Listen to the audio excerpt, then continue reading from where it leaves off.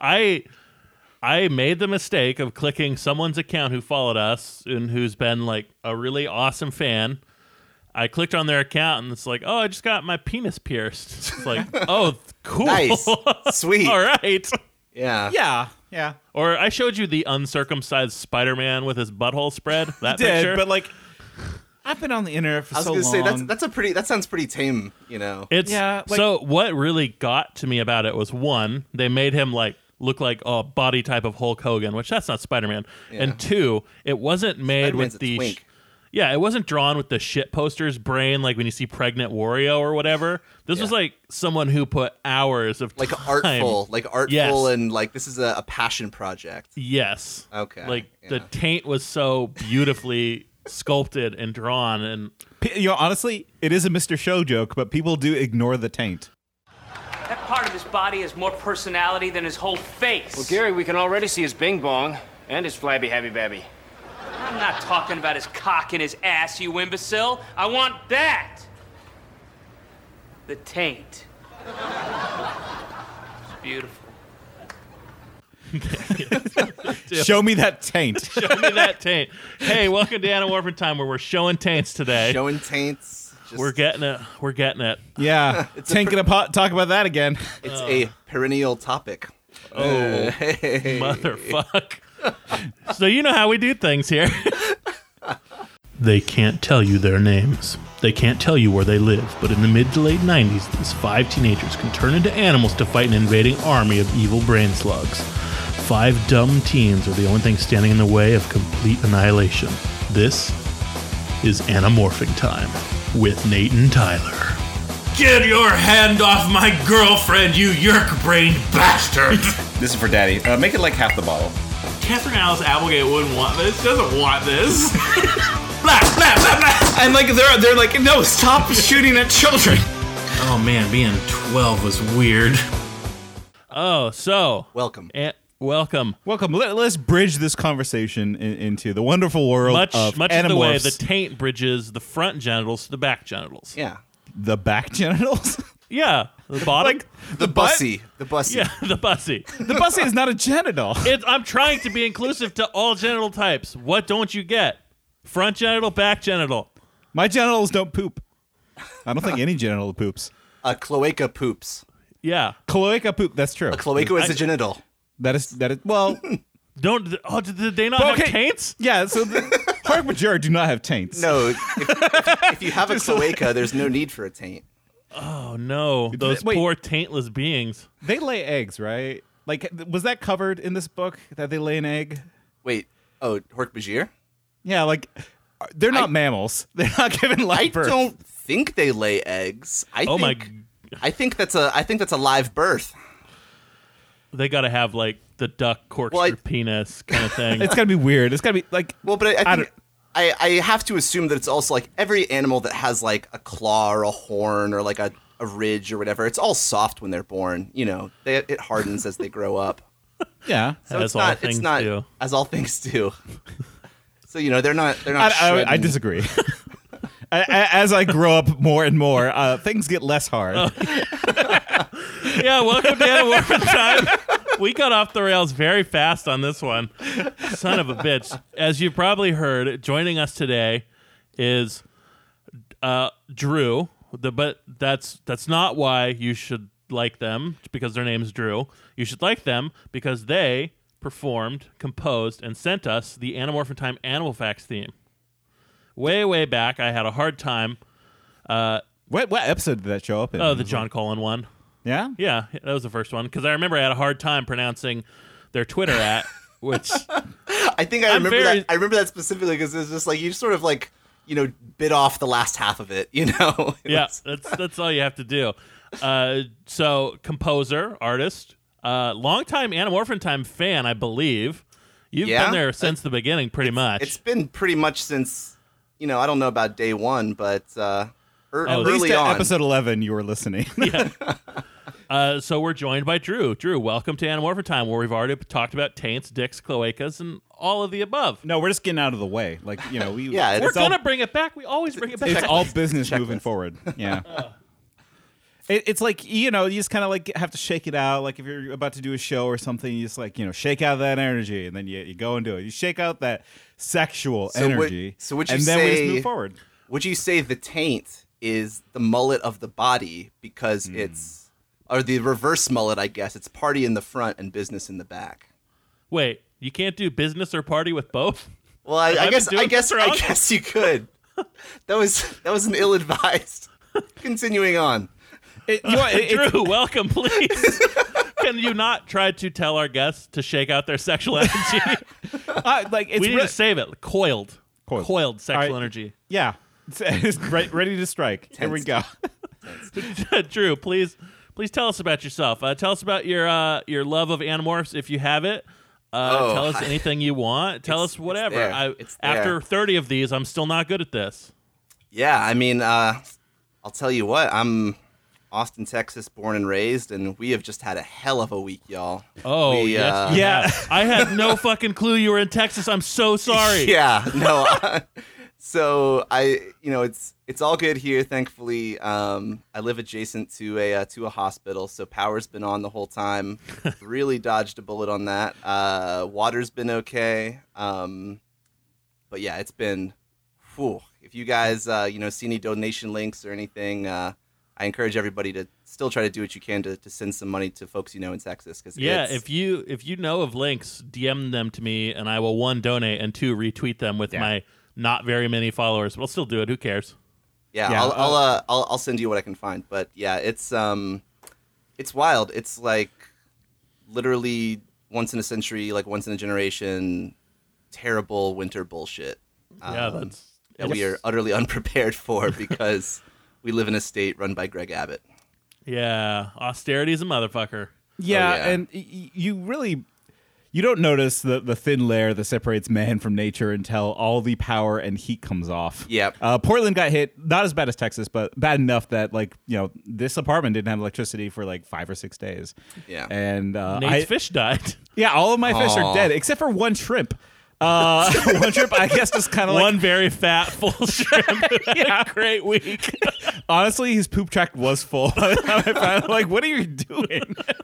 Oh man, he totally Donnered party like at least half a fish. There was some protein floating in the tank there, but yeah, and moral of the story is though that electricity is important. And caring for your neighbor is also important. And absolutely. Yeah, and if you want to avoid disaster, vote. Yeah, definitely vote. Yeah, vote You're away. In line, stay in line. So yeah, that's Texas. Whoo, it's a bitch. But growing up here, I discovered Animorphs at a very young age. I think I was probably reading Animorphs like 3rd grade, which is the perfect time to get your brain fried. I'm trying to think of like what year that was, but I can never. Is formative. That's a formative year. Yeah, I can never remember like how old kids are when they're in certain like years of school, and so when I try to reminisce, I can never think of how old I was. 9 to 10-year-olds, I think, are 3rd grade.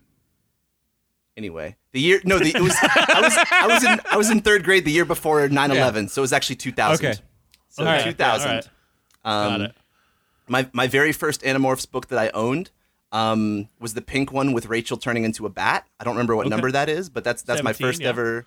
Yeah, 17. The Underground is the name of the title. That was a messed up book. That is a messed up book for sure. My first ever Animorphs, and it was crazy. And like I still, the midway point on that morph on the cover is definitely like,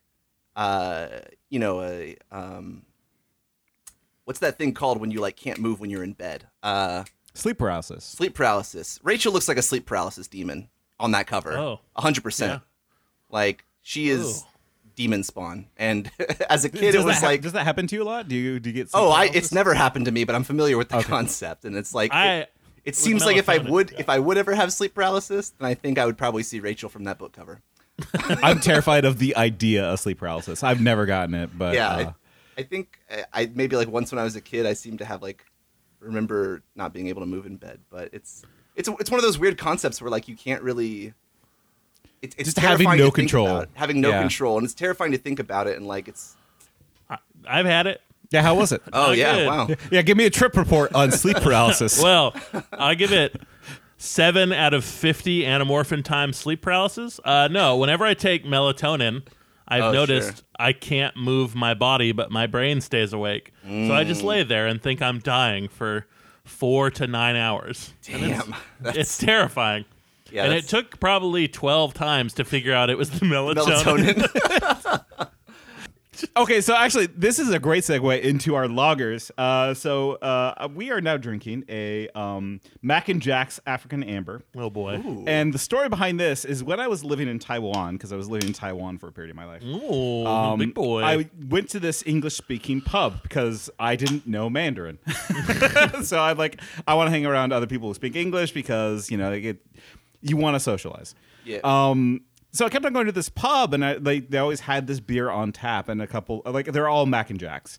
And so I asked the bartender, well, okay, so why is this entire pub sponsored by Mac and Jacks, and it's just Mac and Jacks everything? It's well, it's a South African brewery, and it's okay, cool. And then I started asking some of the other patrons about just the place, and they're like, yeah, it was actually started by a guy who was fleeing apartheid. Wait, as in a fucking Afrikaner who was fleeing retribution for the shit that he did? Okay. Yeah, 100%. The bartender was totally a guy who's fleeing. Left with a fistful of rubies covered in blood. Yeah, it's okay. Oh yeah, he's of the right age. He moved here at a certain time. This is all coming together. He was fleeing the justice post-apartheid. Yeah. And that's why he's living in Taiwan. That's why he's living in Taiwan, creating apparently iconic lagers. Yeah. Well, I don't want to drink this anymore, but It's good food. if I don't drink it, my hands will start to shake and I'll die. Let's see. Here we go. Excellent. Oh, it tastes like the blood of the innocent. It's not bad. I enjoyed it. That's definitely an amber. Yeah, I like ambers. Ooh. For myself tonight, I have a bottle of bullshit Cabernet Sauvignon that came in a subscription box called Hell Folk yeah. and Fable. Private Reserve, crafted in California. I guarantee that none of those words are true. Except for maybe California. The perfect portion of our Folk and Fable Cabernet Sauvignon is aged 3 months in bourbon barrels, resulting in bold notes of blackberry jam, vanilla smoke, and warm brown baking spices. It's no fable, folks. Bourbon barrels and California wine were always meant to be. Can you just read the book to me? That was lovely, hearing that description of wine. Oh, California wine. Have you seen the drunk Orson Welles wine commercials? Oh, Yeah. French champagne. 102, take 2. Ah, the French champagne has always been celebrated for its excellence. There is a California champagne by Paul Masson, inspired by that same French excellence. Doesn't he also do one of those while he's doing frozen vegetables or some shit? Oh no, that's a critic joke. Yeah, that's from the critic. Rosebud frozen peas. God damn. That's what I want to be. I want to be drunk Orson Welles. Yeah. Well, I thought that's what this was. This podcast. Just you get drunk and just yell Animorph facts. Oh God. You're right. Sweet. Yeah. Ah, delicious apartheid lager. And in many ways, the Hork-Bajir Chronicles is sort of the Citizen Kane of the series. Nate, See, he gets the segue. Nate, he's better at this than I. Drew's I was way trying. better at this. Fuck. I don't know how to. All right, you both take it over. Let's talk about this cover. We have to talk about the cover. We'll introduce. Oh wait, officially. which cover do y'all have? I'm curious. I've got the one with Dak and Aldrea's faces on it. The Hork-Bajir Chronicles, in case you did not read the title. Oh of the yes, episode. let's talk about. Let's set up the book first. Okay. It is the Hork-Bajir Chronicles by K.A. Applegate. Yes. Yeah. No, I have the Kindle version, and it's not cool. It's not shiny. Yeah, I also have the Kindle version. I've got that same paperback with the Watch Animorphs on TV sticker somewhere in one of my boxes. But which is probably the worst advice you could give someone who likes Animorphs. Yeah, do not watch Animorphs on TV ever. Some people have said, "Oh, when you finish the books, you should do the shows." We're not going to do that. No. That show sucks. Absolutely Yeah, you not. might not. I think we should. Can you please let this end? We have so much Animorphs content you don't even know. We haven't even We touched. haven't even done the board game. we haven't done the board game. We haven't done the video games. The video game. There's three. The video Three game that's games. on the Game Boy is the Yep. best. That's the best. Yeah, there's one. that's the RPG, right? That's the RPG. It's kind of like Pokemon, but not. Yeah. Yeah. There's the PlayStation game, which is like a weird like side-scrolling platformer thing, and there's a PC There's a game which PC apparently game is that's atrocious. Really bad. So from a Scholastic book fair as a kid, I had the CD-ROM demo of the Animorphs PC Hell game. yeah! You Oh get to man, I play- love. Fuck. I got so much joy off of random CD demo games. Yes. You have no clue. Yes. Like the Pizza Hut box that just had like amazing games, or like the first level of Tony Hawk on it. Yeah, Great. True. Pizza Hut also did comedy DVDs one summer. Do y'all remember that? Comedy DVDs. I got Get some stand up. no, I got both Bill and Ted movies for free from Pizza Hut. Oh, Hell yeah. Thank God it's Bill and Ted movie. I was thinking like, I got 3/4 of the Redneck Comedy Tour. No, it wasn't stand up. It was like comedy films. It was like okay. it was like Much classic better. comedy films. And so yeah, I love free physical media with Yeah. Oh, you know same. Like I played that Tony Hawk demo more than most video games for Yeah. PlayStation 1. no, yeah, it's The inside cover of this book though is a real winner, though. Oh, I where don't they're know. if like, yeah, they're just like looking at the sunset, wait, like, it's romantic, but yeah, you the don't know insert. it yet. Yeah, show the insert Yeah. page. I mean, people are not going to see this video, are they? So no. No, this doesn't. So go. we, if you have read the Hork-Bajir Chronicles, you have surely seen this image because it's iconic in the Animorphs fandom. Dak Hemi is gracefully extending his arm over the valley. We see a millennial tree rising up in the background. Other Hork-Bajir are crawling insect-like up the bark. Aldrea is hesitant, somewhat apprehensive, but she looks forward with curiosity as she peers into Dak Hemi's world. We got to let Drew do this. He's so much better. No, I was thinking did we talk about this on the podcast? Maybe. The first ghost written book. We let two other hosts do that episode. Yeah, but do we know which book that is though? Yeah. Yeah, I It's coming think- up. Okay. Yeah, they start getting fully ghost written in the late double Yeah, digits, but The 20s, yeah. the late 20s, yeah. We should think find 27. somebody who's like about to die, so we a ghost podcast. Oh, please open Oh my god! Oh my god! How close are you to death? Because we need to, Let's get Kathy Apples and Michael Grant to do it. that would be funny. That'd be really funny. So yeah, no, I really like this inside cover. It's beautiful. It looks like a Harlequin novel cover. A and little I didn't bit, even yeah, realize it's- it looking yeah. at it. It's got kind you of know? that like that soft color palette to it, and it's like that sunset. You know, and they're both like ripped. they're both ripped. They're both jacked. Somehow Aldrea is having- still lithe and feminine. Yeah, she's got the perfect fur day. You know, her purple is glistening. You know, It's it's silky she looks smooth. great. Like when I look at this picture, I kind of get all the people who want to fuck Andalites, and they're look. I mean, Drew, look at this. No, yeah, it's she has got those. He's that deep- right behind her. Yeah, that's what I'm Yeah. saying. This is some like burly chested man at sea Yeah. type pose. Like, No, I mean, like you've seen a Harlequin. I- novel. he's Of course you know what he's they a look like. lumberjack though. This would clearly be like a Yukon romance novel. Yeah. Like what's the I was about to say toilet paper guy, but like no. Brawny. Yeah, the Brawny. brawny guy. Yeah. You can use Brawny on your butt. There's no law that says you can't do it. If anything, the brawny guy does use brawny on his butt. You can wipe your ass with anything. He needs that extra grit to really get into that brawny ass. Jesus. For Michael and Jake. Prologue.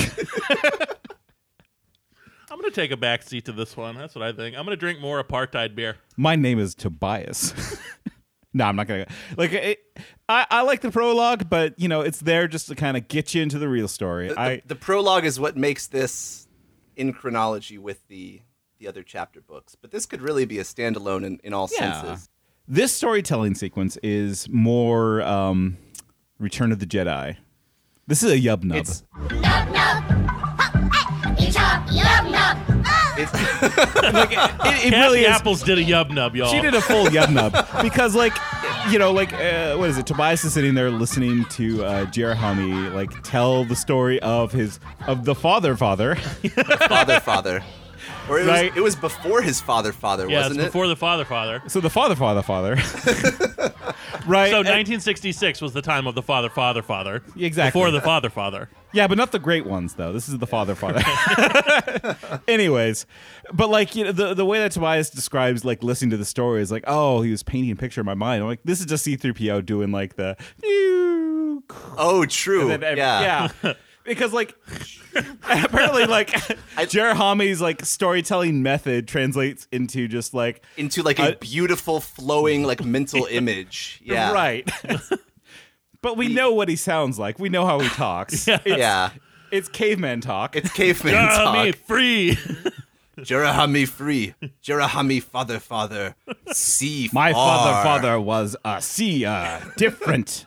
Tobias is like "Damn, other this is good Hawkbadger." shit. Not like Jerahami, like Tobias, seeing far, much, knowing much. Yeah. Father, learn story of Andalite, learn story of Yerk. Damn, this story's tight. I can And see this in my Tobias is head just like, and shit. whoa. Well, what's great also is that they touch on this later because in the Great Trees, like they have the classes on how to tell a story right. Mm-hmm. I don't know if you caught that like reading this again, but like when later on in the book they see like the Hork-Bajir classroom and they're just like, here's how you tell a story. Mm-hmm. I thought that was kind of cool actually. No, yeah, it's really and we will come to why it is fucked up that that's cool when we reach the Arn. When we reach the Arn. Oh, that's Arn. foreshadowing right there. This is going to be a while, but The Democrats of the Galaxy, the Arn. Like there's some political party. I don't know what exactly. They're the Democrats. We'll get I'll there. wait, I'll Let's wait. get there. I got angry reading this. Let's pop out of this prologue. We're being told. All right, Chapter 1. Aldrea. Early warm. Work, but your date is early warm. What's your date? It's early warm. Earth date, 1966, baby. I like but yeah, I like the Yerk dates that they are just they're generational dates. Generation 685 mid-cycle. So like the generation's pregnant right now, and just like when they give birth, it's going to be the new cycle. They are grim pragmatists. I'll give them that. yeah. True. Yerks use the rhythm method for contraception. They're mid-cycle. It's fine. Don't worry about it. So we start out with this chapter with Aldrea. Mm-hmm. A go get 'em. She's a girl boss. Let's be honest Yeah. here. She's a girl boss. Yeah. She's a young girl in STEM. Okay, she's a girl boss. Exactly, a girl boss who is has some daddy issues. Well, I'm not gonna generalize it. I wouldn't say. What? No. I would say that it's like sort of reverse daddy issues. Like Prince Father Zero, issues. Prince Zero has daughter issues. Okay. Yes. Okay. He is emotionally closed off. He's a piece of shit. Loves his Yerk friends more than his family. Yeah, family issues. Then let's say because it's not like she basically understands that Prince Zero is a father for whom she should have only the barest filial piety. You know. Yeah. She knows that her father's worthless, and so she sort of plays along. You know. Yeah. She doesn't want his approval at all. So No. in that sense, need it. I would say it's not a daddy issues thing. well, she's rejecting everything that her father is, right? Like her father is this like kind of Because her like father's an idiot. peace-loving is- scientist, her and she's father just is like, an all right, war-loving, muscular, beat 'em up. That's Like Zero's biggest like flaw is that he was naive and kind. trusting. He was Trusting. trusting. Yeah. Well, I mean, what else is trust than being naive and kind? Yeah. Everyone will hurt you, even me. I will hurt you. Is Zero a Cassie? Would you say? Yeah. Yeah, I think so. Yeah. Zero's Cassie. Zero's a little bit of a Cassie, but also I think that Cassie, Zero never learns. Zero's never put in a position where he has to learn to reject his better nature, and I think Cassie does do that eventually. Yeah. Cassie learns how to reject the calling of her heart to do what needs to be done, but Zero never learns looking that. forward to the book where Cassie destroys her soul. We did it. Did we? No, Yeah, not I'm quite. sure. Not There's quite. more. I'm sure there's more. But basically, Actually, we Cassie. learned. I'm glad you mentioned Cassie because Cassie and Aldrea do have a very important development a few books down the line. That's all I'll say. Is it the start of Megamorphs 3? Yeah. I Cassie gets don't want to amnesia. spoil that one for Nate. Cassie gets amnesia after hitting a tree real hard. Meets a crazy lady in the woods. Let's just say in one of these books they explore why Cassie specifically should not time travel. If you ever travel back in time, don't step on anything, because even the tiniest change can alter the future in ways you can't imagine. Oh, yeah, you're right. I was not thinking of the Megamorphs. I was thinking of Book 34. Okay, yep, got it. Anyways. So what we learn is that Ciro gave the Yerks the ability to make portable Kandronas because they played him like a fiddle. Yep. The Yerks were ruthless, vile monsters who loved having a host. So they took the Andalite ships, they butchered an Andalite outpost, fucking Starship Troopers style. Yep. And they pieced out. They boned out with some Geds. They killed a bunch of Andalites, and they are able to survive away from their homeworld. And all the while, Ciro's like, those are my friends. No, they're good. Don't worry. They'll come back. They'll say they're sorry. And I just want to give credit for how much heavy lifting this chapter does, or how much heavy lifting page 1 does. Yeah. Because we are also introduced to another key player, Prince Alaran Scimitar Koros. Ooh, the best. Yeah, I remember Prince best. Alaran. Go, Ciro. Prince Your time's Alaran, done. as you may remember. Actually, at this point in the books, do we know that Alaran is... Yes. Okay. Because Andalite Chronicles happened way before this. Okay, yeah. So Prince Alaran, as our savvy readers will know, is Visser 3. Yep. Yeah, and also, like, he almost got killed in that one Axe book. Yeah. So he was begging for death. He was released. that's He's like, okay. I fucked up. I'm sorry, just kill me. Yeah. We have the bit of dramatic irony where, if you've been reading till this point, you know that Alaran is a piece of shit who will be around and will cause problems for our young heroes. But And honestly, he's one of my favorite pieces of shit in this whole series. no, yeah, Alaran is a very, very interesting character, and he's here on page 1, so you know it's going to be a doozy. And Alaran is not the child of Prince Ciro, and so he has no problem saying, "Hey, you dumb piece of shit! Yeah. Guess what just happened? My men got butchered by these space slugs, and newsflash, it's all your fault." Yep. You are relieved of squad command. We go! You are relieved of squad command! Yep, and he pulls what is that, like a 21st Amendment on him? What's the constitutional bullshit that the Democrats were trying to do to like make Trump the crazy one, yeah. the crazy amendment. Yeah, he pulls a crazy amendment on Prince Ciro, and he says, and it works. and it works. Democracy works. Democracy works. He voted for it. He brought the motion to the floor, and I mean, he's still a prince, though, right? He's- Ciro has not lost his princehood. I don't know. No, if that's he a just thing that gets treated happens. like shit forever. Yeah, treated he like gets sent shit to forever, Antarctica. and they send him to Antarctica. Yeah, to look at the ice. Or They send him to Well, the equivalent of Space Antarctica. Yellowstone. Space Yellowstone. Yeah. Then we kind of jump ahead to Aldrea, and Aldrea, she describes herself pretty well. She says, "I'm the daughter of Prince Ciro. My friends tease me sometimes. They call me Ciro's unkindness. Oh Ooh. Shit. You see, I'm not like most females.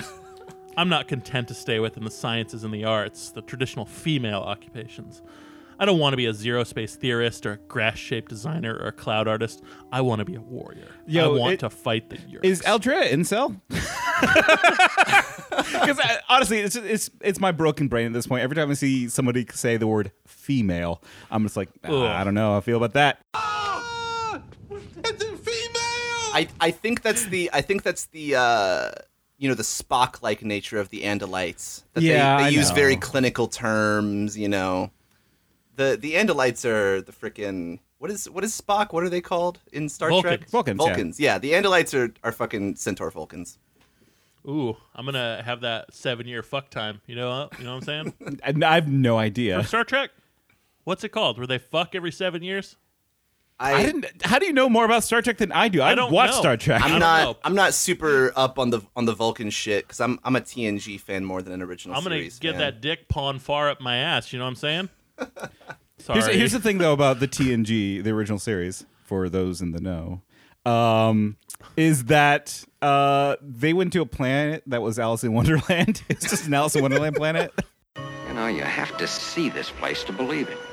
It's like something out of Alice in Wonderland. Oh, my paws and whiskers. I'll be late. Nice. The original series fucking rules, and you guys need to give some more credit. Like, oh, we went to the Hitler planet today. Okay, I do actually like where they go to the ancient Greece planet and they go to the mythology planet. It's a good planet. They just go to like And various you see- different alternate Earth planets. Like It's Kirk great. Kirk in a toga is pretty sweet. I won't say that Kirk in a toga is not sweet. Anyways, So they get sent to Yellowstone. I mean, they get sent to this unknown outpost planet called. The planet was merely called Sector 5 RG 215784. RG meant red giant. That was the type of sun at the center of this system. The -4 meant this was the fourth planet from that sun. I thought there was a sentient species on this planet, I said as we stepped gingerly out onto the untasted grass. I didn't see any sign of them as we were coming down. Is there a sentient species on this planet? Stick around and find out. We may never know. Chapter 3. Dak is weird. And here's the thing. I think that I like the switch in the changes in perspective here. I do Normally, too. I don't in Animorph books. Like both the Megamorphs, like The biggest, it's never used to great effect. the biggest betrayal we've had in any book was in the Cassie Butterfly book when it switched to Jake. Because you're like, oh man, I was enjoying this. Yeah. Well, Now I got to read what Jake Now I thinks. gotta think. that I gotta was- have that was Jake used internal well. monologue going on here. Yeah. Miss Girlfriend, play basketball. Oh, That was- heavy that is was a the good plot head that device. wears the self-assigned crown. Yeah. Well, He's just girlfriend, got go. a big stupid head. Head heavy. Oh, are you feeling guilty, Jake? No, my head's too big. Yeah, you know what I never thought about? Jake has a giant head. He's got a big sports head. It's fine. I got a big Sports melon ass too. head. Yep. Yep, I agree with that. But Good work, But team. that was used to good effect, and like this is used to good effect because like I think if we stuck the entire book in say Andrea's head, like we would just grow to hate Andrea. Aldrea. Drew, can you hear the Animorphs fans cringing every time Nate says Andrea? By the way, in my notes, I got tired of saying Aldrea. Oh, Aldrea. Ooh, no, Andrea. That's her name. Nate, Andrea? tell Drew what you thought of Esplin throughout most of the book. Wait, I I'm didn't actually, know I'm actually I curious. didn't know that Esplin was A, Visser 3. Ooh. And B, all my notes about Esplin were, I love this sassy bitch. I mean, no, that's cool though. That's Yeah, it is. I'm really glad that was your takeaway because it's not specifically stated. Like, do we hear in Andalite Chronicles that he calls himself Esplin?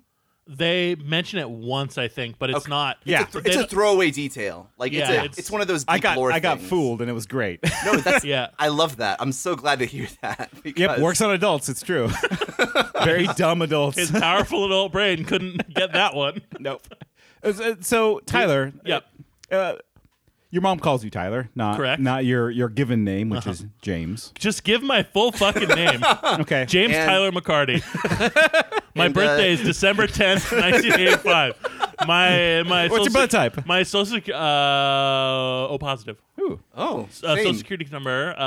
No. Okay, so your mom says to you, Tyler McCarty, you are strange, That happened a lot. Are you kidding me?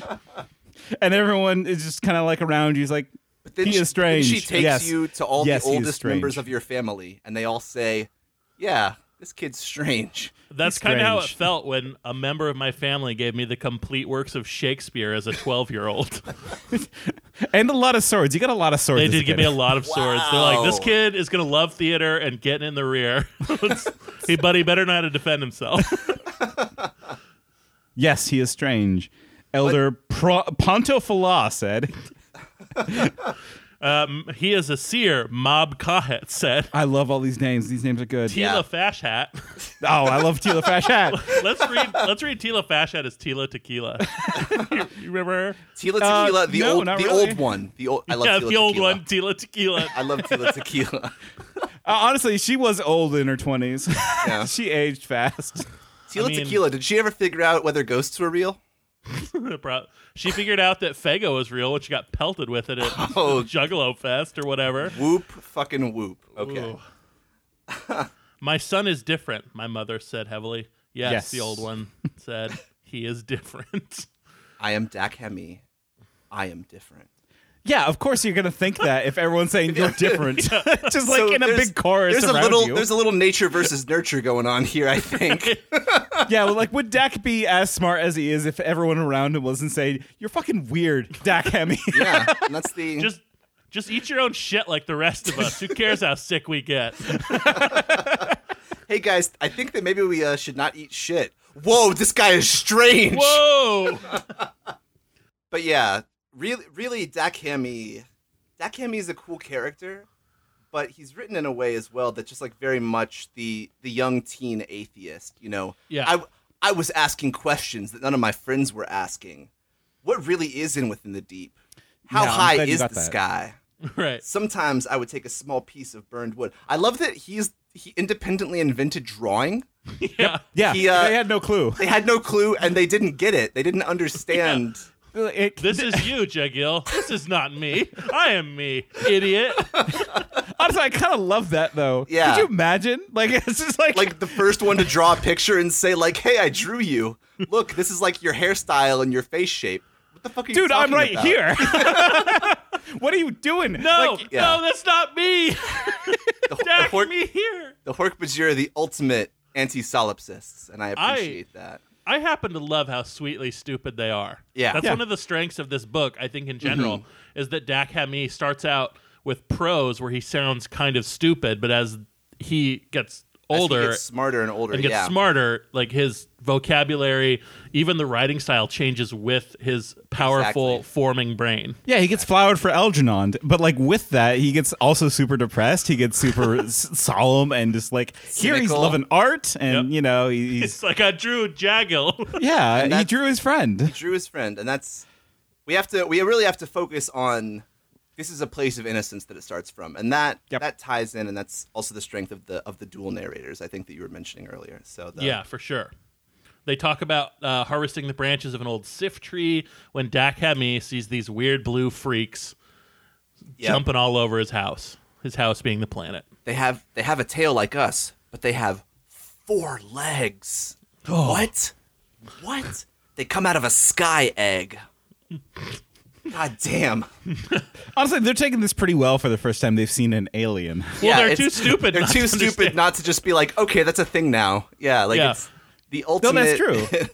And then the next chapter is them going into like how little Dak Hemi knows. Yeah. Like, because he doesn't know about space, right? He doesn't know that like above the sky there's just like there's nothing. Other shit up there. Yeah, exactly. Right?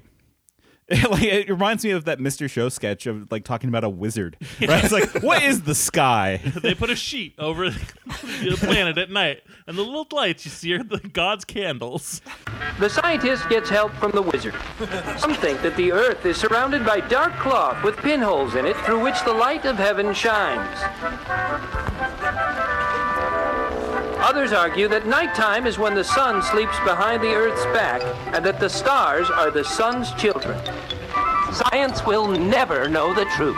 Well, yeah, what do they call them here? Sky flowers? The sky flowers, yeah. The flowers of Mother Sky. Do you see the stars at night? She asked me. When Mother Sky is dark, she shows us her flowers. Well, each of these flowers is a star, like your own sun, only very far away. Jaggle said, no. But I said, sun is sun. Mother Sky flowers are flowers. Ah, they may look like bright flowers, but they are suns. Hundreds of suns. I mean, there are many more stars than there are trees. They look small because they're just far away. I heard these words, and these words made me think very hard. But then... Yes! I said suddenly, amazed. Yes! Things that are far away look small. This is true. Far is far, Jaggle said, looking alarmed, and it blows their mind. Just blows their minds.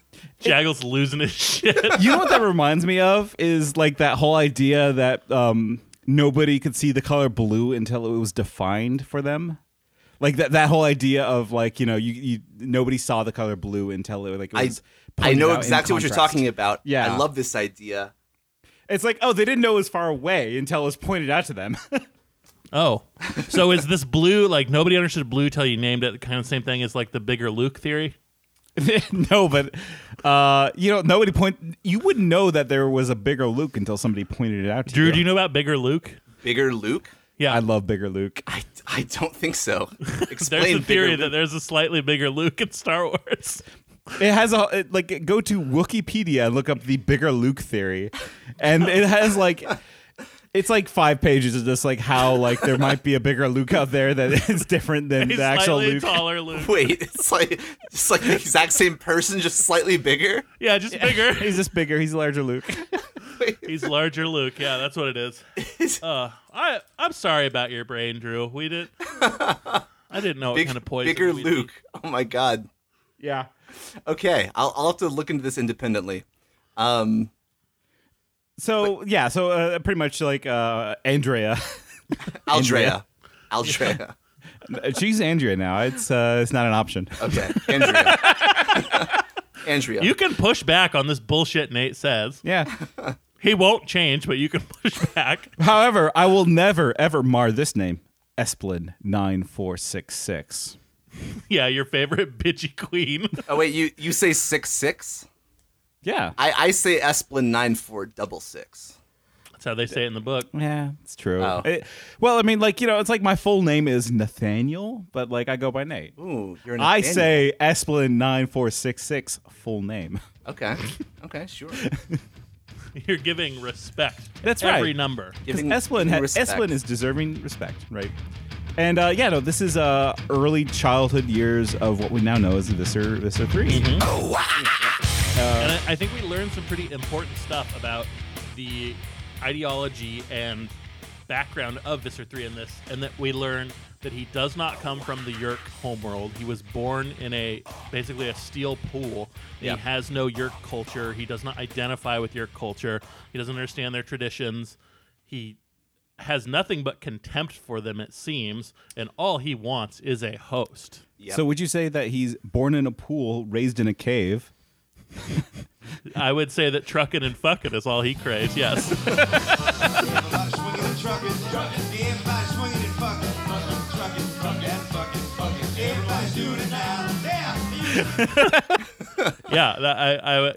Yeah.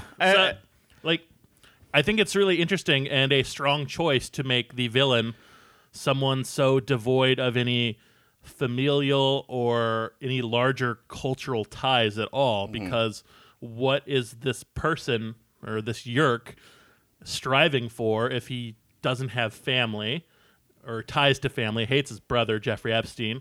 He has no tie to Yeerk culture on the homeworld. Mm-hmm. He's a middle manager. He wants to move up. Yeah. Yeah. And the best way to he do gets that- that taste of power, like super young. What it sounds like, right? Where he gets that first taste of Ged energy. Yeah, you get your first taste of Ged, you're going to need to get some more Ged right away. Yeah. Which And he sees his path. You either to- get it or you don't. Yeah. He had Someone the right one. gets this podcast. It's not you, Nate. Drew gets this podcast. Listen, I'm just here to love Esplin. And in so doing, we find that Esplin dedicates himself to learning every goddamn thing they can about Andalites. Yeah, Esplin is the type of kid who, once they find something that they're fascinated by, like start adapting like a personality too young, like a 5-year-old Republican. Like when I figured out Carmen Electra's boobs. Well, that's different. The real comparison here, Esplin is a fucking weeb. Yeah. Yep. Fucking Okay. weeb. Yep. Yeah. Big time. Yeah, I said that earlier before we were yeah. recording. That he seems like a kid who's just way into anime and is just like, you guys don't get it. Japan has a more civilized culture. Analysts have a better culture than us. They get literally things better. He literally is going to his elders and saying, "You guys don't understand Bushido, and that's why we suck." Okay? I've studied the blockchain. I know the blade. Exactly. I need an Andalite waifu. And yeah, I think that's a really interesting way to set the groundwork for Esplin, because like you said, he's a nerd. He has no ties to anything historical, and so this is our incel. this is the incel. Aldrea is on the cusp, but Esplin is 100% basement dwelling incel weeb, and he has no inhibitions. He has no imagination to keep him restrained, I guess you could say. And you could make the case that Esplin and Aldrea are the two types of imperialism that come to affect Dak and the Hork-Bajir culture. There's the fascistic evil one in Esplin, and then Aldrea represents sort of the nicer imperialism, like, oh, we're going to conquer this area to give them McDonald's and Jamba Juice. Like, there's those two the types of European imperialism. model. Yeah, and it's at least that was a through line that I drew out of these books, was that the Yeerks are fascists, Andalites are just democratically elected fascists. It's the same shit, just with rainbow flags. Yeah, it's the the we know better, so please just let us help you. Yeah. The Blue Savior book. That's what this is. The Blue Savior, yeah, or purple in Andrea's case, but yeah. Oh, we got an Andrea convert. That's the only one I'm gonna say. That was purely for Nate's benefit. I just wouldn't recognize it otherwise. Like, if you didn't say Andrea, look, Aldrea, who's that? Yeah. I don't know who that Every is. time we say Aldrea, he just looks at me confused, like there's nothing inside. So yeah, we get a nice little taste of Esplin. Yeah. So, and then I just want power. I'm gonna study the blockchain. He's fascinated. He's turning obsessive into a person who loves Andalite culture. And then we cut to an actual Andalite, Andrea. Mm-hmm. And she's giving her report to her family about the culture on the planet, because it's been established that Aldrea is better at forming a rapport with Dak. Yeah, like, what's the brother's name? I forget. Barafin. Like, Barafin's just not interested. He's, like, in the scoop playing video games all day. Yeah, Barafin is very just resigned to being the son of a loser. Yep. He's finished with his duties in life. Correct. Yeah, and he's not a scientist, and he knows it. So he's just like, he's in the basement playing Call of Duty all day. Yeah, he has no chance for glory. He has no chance for purpose in the Andalite culture, because as Aldrea established earlier, culture for males is being warrior. And so how is he going to be a warrior, hanging out with his dumbass, like, scientist mother and sister and his loser father? So yeah, the mother's kind of interesting. The mother's cool. Yeah, she's deep into this. Like, yeah, but like, she's cool, but she's also like, not paying attention to anybody else right now. Yeah, and so she makes friendship. She makes a kind of friendship with Dak. It's not on equal ground. She still knows that she is smarter and has more kind of experience and just leverage. And she's not subtle about that. No, she does not suppress her opinions and her attitudes towards him. She also is coupling this new blossoming friendship with the knowledge that the Yeerks are wreaking havoc on the galaxy out there, kicking ass. They've killed off the Hajabrins. They've taken some more ships. Not the Hajabrins. I know, they're not good. They've got some Skritna. They've taken some ships. I love the Skritna. They're the dopest. Thankfully, the Ungachik will be okay. Yeah, thank God. I was worried there for a second. They are a decentralized people. They would survive, But ultimately, like, she's already starting to use Dak here, right? Mm-hmm. Because she's hiding information from him specifically. It's like, I know that we're really here to look out for Yeerks, sure, right? But I'm not going to tell you this because I think, is it because that she thinks he's too stupid to really understand, like, a threat? I think that not so much a threat, but I think that they do make a point of later on explaining the idea of, like, a parasite and like the mind control power that the Yeerks have, and it's a difficult concept for him at the point when it's introduced later on. So I do think that she probably so it might almost be valid. It sounds like would you tell Dak, hey, so you just found out that they're aliens and that's cool, but there's also bad aliens who definitely want to take you over your brains, so watch out for them. Like, is that a good move? I think it's literally just like, what the fuck are they gonna do? Like, the idea behind coming to this planet was that it was so out of the way. Space Yellowstone is so secluded that, like, knowing or not knowing about it doesn't make a difference. And Dak is the only Hork-Bajir who could even begin to understand. So, like, why even bring it up? Yeah, you're dooming the one sentient smart being to existential dread forever. But then, like, to flip it around from perspective, like, if you're Dak, you want to know that. Yeah. Yeah, Right. Dak You would, wants yeah. to know. Yeah. It's shitty to keep the secret, and it's shitty to spill the secret. Mm-hmm. It's called being an adult, Nate. I don't know what that is. I would spill the secret, and then if I was Dak, I wouldn't care. Great, you made a shittier book. Dak, I must tell you, there's an evil parasite slug that's going to crawl into your brain and take over. Have you met the Ski-Doo flying squirrel?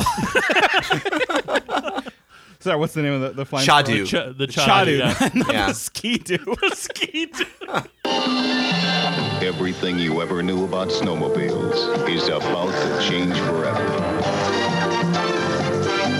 For this is the year that the Ski-Doo snowmobile will go beyond anything you've ever imagined. Andrea has her secret, and she's holding on to a secret, and they go on a magic carpet ride because Andrea acquires a Chadu, which is just like this flying squirrel She decides creature. to show Dak that she can morph. And She can morph, and so this is a secret that she has kept even from her parents, that she has this power. One of her friends on the Andalite homeworld or whatever was the mother of her friend was the one who invented the morphing technology. One of the scientists on that team. Yeah, so it's brand spanking new technology. Brand spanking new technology, Yeah. circa 1966, in human years. Early warm. Yeah. Early warm. Thank Glad you. we hit that at the same time. And so this is brand new, and this is something that Aldrea is pretty unique in having. Very few, if any, non-warriors would have this technology. Yep. Yeah, and she uses it to great effect in that, like, she has a hard time walking on the Hork-Bajir homeworld because it's all very cliffy and it's not great for, like, a hoofed thin-legged mammal. deer. Yeah. And we didn't even talk about how the Hork-Bajir world looks. But I guess we can get to that a little later, right? I mean, well, we kind of know it's all flat, right? It's all not like flat. it's all hilly. hills. Yeah. It's all like above them is the sky, and always below them is the Father Deep, Father the Deep, blue yeah. mist of death. Yeah. We never mentioned that. Yeah. So if you're say a Andalite who's used to having like hills and dales and not really worry about where you're walking, Rolling Flatlands. plains. Yeah. yeah, then having a death cliff might be a bad place. Yeah, you wouldn't want to like go on an all-out sprint, is what I would say. No. Yeah. And so she turns into a Chadu to kind of get a better feel for the planet, and they have a moment of running from They have tree a to really tree. nice moment, actually, I would say. They do. This is it's where very sweet. Yeah, this is where you get that spark of like, oh, there might be a little budding relationship going on here. Right. Yeah. Yeah, and this might be the time Jane Goodall falls in love with the ape. Damn. True, I- but yeah. Look, Who are you insulting here, really? look, reading this book, I was like, what is this love story? Is this ethically okay? I'm Dude, not even Dak, sure. Dak rules. I would fall in love with Dak. He's great. Dak does rule, but I'm looking at this where she's like, It's also like a love story in the sense that like it's a love story when Aldrea chooses to stop trying to be someone that she's not, I would say. Yeah. Yeah. Mm-hmm. She lets go. She morphs into someone else. when Yeah. she lets the Na'vi body take over. Yeah. There we go. I knew it was coming. I knew we were gonna get the fucking Avatar. The air's poison. What do you want? The air is poison.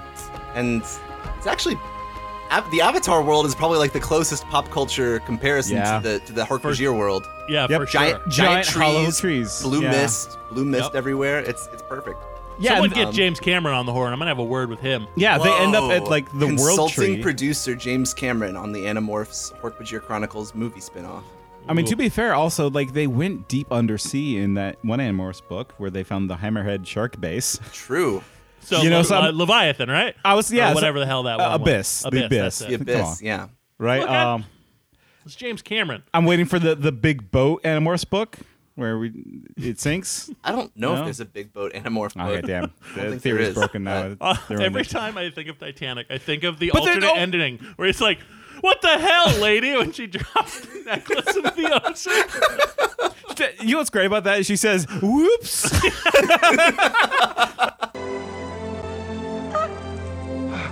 Jesus, no!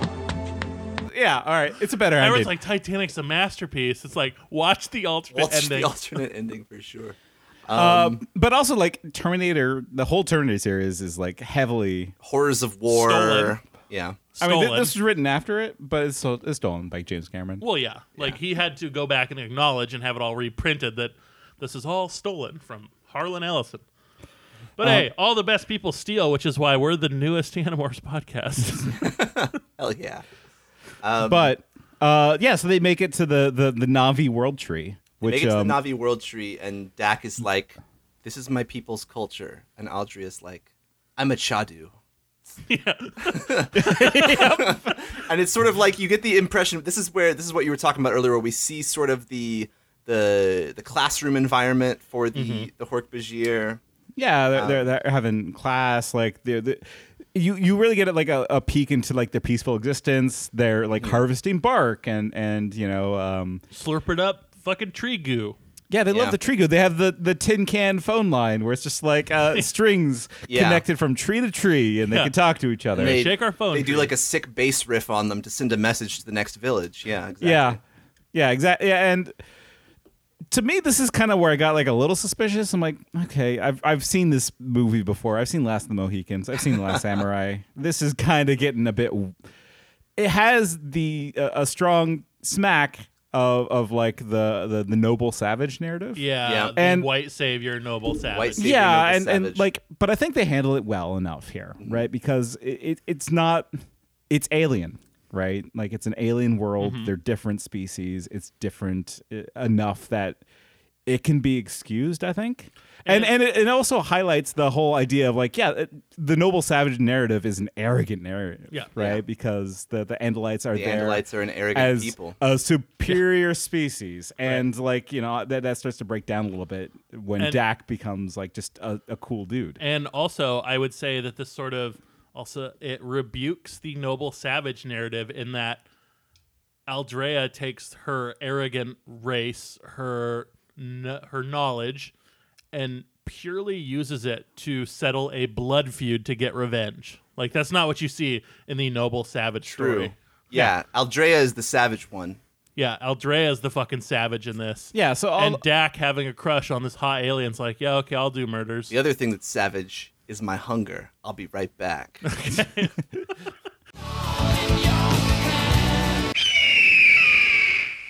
Look, growing up a poor white boy, I had a Juggalo phase. What about it? I didn't. Well, you're better than me. It's true, I am. Just keep that clip and play it when you get sad. I was Juggalo adjacent in high school, but I never, never embraced the dark carnival myself. Like, I didn't have any clothes. Like, I know someone who had a bunch of clothes, but I knew some of their songs. I've seen a Juggalo. I've talked to a Juggalo. I met a Juggalo. Oh, correction. But I ain't afraid of no Juggalo. I've made out with the Juggalo, actually. So. Whoa. Yeah. Go on. Did it taste like Faygo? I mean, no, because this was in Central Texas in high school. So okay, so cigarettes and probably... And the thing that, like, hey, we make fun of the Juggalos here at Animorphine Time, but they have good politics. Yeah, we're for sure. For a long time, I mocked Juggalos, but I'm pro Juggalo now. I'm pro Juggalo as well. I have no problem with the Juggalo nation. The Juggalo code. In fact, I actually have a Juggalo shirt, which is a clown holding a burning Confederate flag that says "Fuck your Confederate flag" on the back. That's a good shirt. I would wear the fuck out of that shirt. It's an excellent shirt. We actually have juggalos in the CIA protecting the president. Why am I here? I work in a wood mill. Acid. How does that work? Good politics, bad music. Yeah. Look. Some of their offshoot stuff was good. Yeah, God damn it. No, go for it. Just be honest. True to yourself. Don't lie. I was a new metal kid, new metal adult now. Sure. That new Last Resort remix, did I send that to you with Papa Roach? I think you did. I didn't Very listen good. To it. But they had a new metal band called Zug Island, and I fucking loved it. I'm ashamed of myself. This is who I am. You don't be ashamed of yourself. I don't know. I don't know it. Like, I really don't know the music of Violent J and Shaggy Too Dope. Yeah. I will say that Violent J is is doing the heavy lifting when it comes to Insane Clown Posse. For sure. But Shaggy 2 Dope seems like the type of guy who makes everything chill. Shaggy 2 Dope is the Ben Affleck, while Violent J is the Matt Damon. Okay. Yeah. Okay, hold on. Let's do a better one. Shaggy 2 Dope is the Nate, and Violent J is the Tyler. Wow. Whoa. Doing all the heavy lifting, Oh! Oh, damn. But I'd like to keep things chill around here on Anamorphin Time. And you also likes to keep things chill? Esplin. Esplin loves to keep things chill. Up until the point when Esplin finds a juicy brain. The next chapter is all about Esplin dominating a brain and loving it. Loving to take brains. Oh, man. Like, wouldn't that feel good, though, to, like, just dominate a brain? Are you... What? Okay. Pretend. Wouldn't it be so cool to take away everyone's rights completely and dominate them? Wouldn't that be dope and fun? And then give it back. Wouldn't it be so cool to hear them crying, "Please let me be free," while you're totally owning their shit, bro? Wouldn't that be just fucking sweet? Wouldn't you love to be a jerk? Okay, here's the thing. I would let you do it to me if I could do it to you. And that is Ciro's kindness right there. That is kind and naive. That is kind and naive. In a heartbeat. Listen, between two consenting adults, I think it's perfectly fine to dominate a brain. In the privacy of your own homes. No, right. we'll release it as an extra. Anamorphin Time, like when we release the Patreon, it'll be an Anamorphin Time exclusive where I dominate your brain. It's just a video of me coming brain out. Brain domination though is, I think, like this sequence is one of the brilliant devices that makes Animorphs, I think, so compelling, and is what allows like these conversations to happen, is because it shows that power is a drug, and Esplin 9466 is an addict. Yeah. For sure. And especially because, you know, as we've talked about, Esplin 9466 has no cultural anchor, has no reference point for a sense of self or identity. Or ethics. Or anything. The being able to basically open an entirely new dimension of experience and of perception, you know, going from a yerk to a body with 5 senses, whatever. Like it's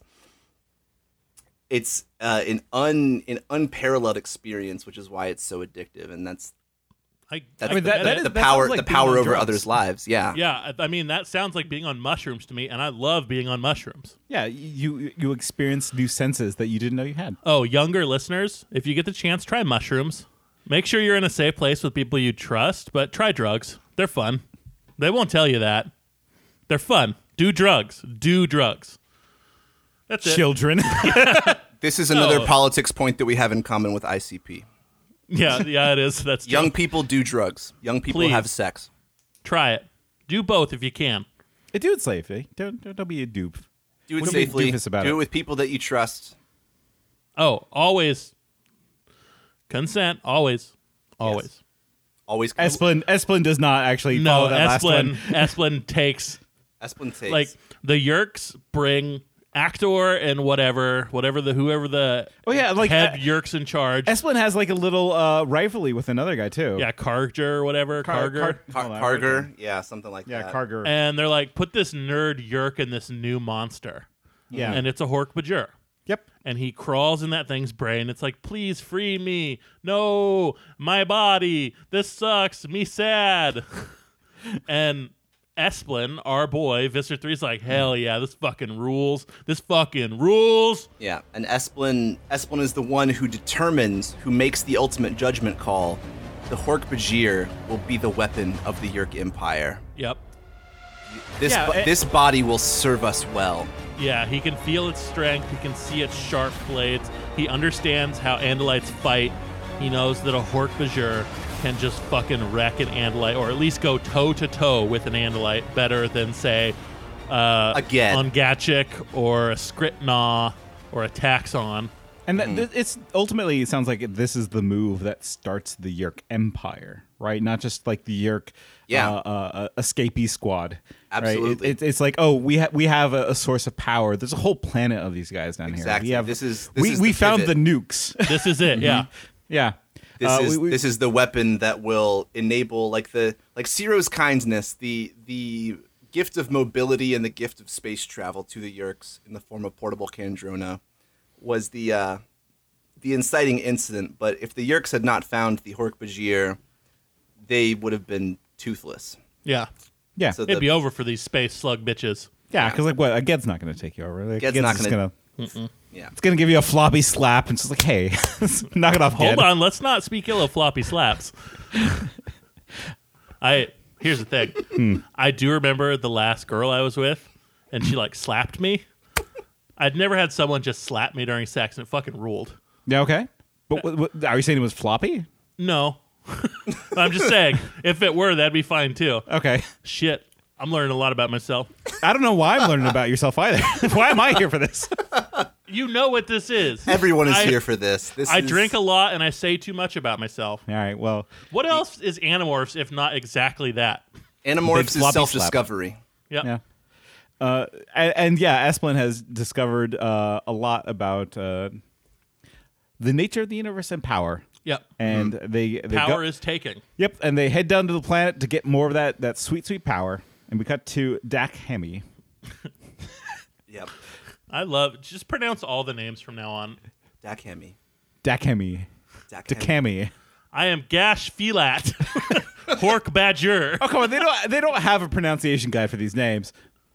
They don't. They do in one of the books actually. Wait, they do. Yeah. It's called the Che. No, they're the Chi to me, buddy. Sorry. It's a chocobo. Yeah, it is. Yeah, it is a chocobo. You say it a different way. Kokobo. Yeah, Nate has always called it a kokobo. I've called it a kokobo It's got a like, CH. for ages. Is this That's what I said. Is this an Italian CH? I learned how to read. A kokobo. Oh, wait. A kokobo. Let me just clarify. I learned how to read from Final Fantasy II. While I was playing that game, I was like sounding out the words like, yeah, all right. That's pretty cool. Yeah. It's so not sad at all. Shout out for games. Sad at all. But also, maybe I pronounce things a little bit fucked up. Look, Nate, the people love your powerful adult brain. It's becoming a phrase. They love it. But yeah, so this is we get more knowledge about the speaking trees, the guide trees, the family trees. Also, more Avatar. We learn that there's nothing but terror down in the blue mist. Don't go down there. You find what's the name of the Gagu down there? The Esquilax. Ooh, and here, out of the mists of history, the legendary Esquilax, a horse with the head of a rabbit and the body of a rabbit. Here, buddy. Here, buddy. Your Esquilax. Yeah, what's the name of the Esquilax? Are you talking about the Jubba Jubba? The Jubba Jubba, yeah. Oh, man. Gotta watch it for that Jubba Jubba. There's a Jubba Jubba down there. You don't want to know what Jubba Jubba is. There's all sorts down there, but the Jubba Jubba is the bad one for sure. With a Snicker snack, I get that Jubba Wubba. No Vorpal Blade coming to save you this time, but we're not doing Jabberwocky again. But yeah, then all of a sudden there comes in these mournful, sick bass riffs from the next valley over.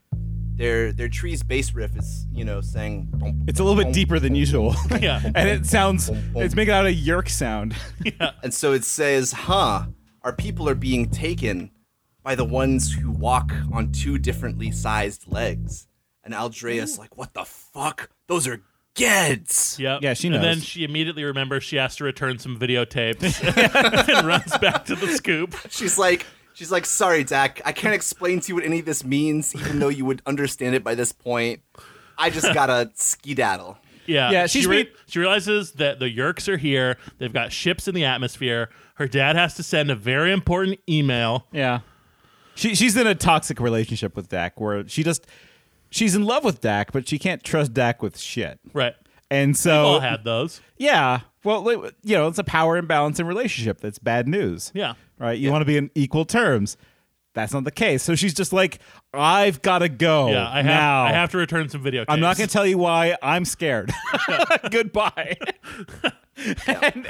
But of course, Dak follows. Yeah. Dak follows, but he's not a good ground runner. He's a tree runner. He hates to see her leave, but loves to watch her walk away. It's true. Or not walk away, but run diagonally up the world. Yeah. I hate to see you leave with no explanation, but I love to watch you run diagonally up the upward world. Yeah, and like as Dak is over there mirroring on Andrea, Andrea runs right to the scoop. She says, "Hey, Dad, there's," and then explosion. Kablamo. Kablamo. Yeah, the scoop gets exploded. This is not what Esplin wanted, by the way. I think we No, they cut back to the ship. Aldrea's running to the scoop, and she's like, I had to stop my dad from sending out this email. Yeah. Nobody cares about his chainmail jokes. Dad, okay, we get it. You golf, okay? Yeah. Do you know why they call it a 4? They cut up to the Yerk ship. The Yerk have figured out, there's 4 of them. Well, I only see 3 in there. Well, Let's one's blow 'em up probably anyway. inside. One's probably inside the little cave, behind the curtain. And Espen's like, no. Espen's they're never behind the curtain. They would never be inside if they have no reason to be, you dumb shit. That's why Karger only gets to, like, his highest rank is Subversir. He's not a good villain. He doesn't know shit. Yeah, they're making up their own ranks, and they're laughing. They're like, watch this. I'm going to drone their shit. I'm going to totally fucking blast these Andalite scum. But Espen's like, no, listen, you got to give them all at once. Otherwise, they'll hassle you throughout your entire life. Right.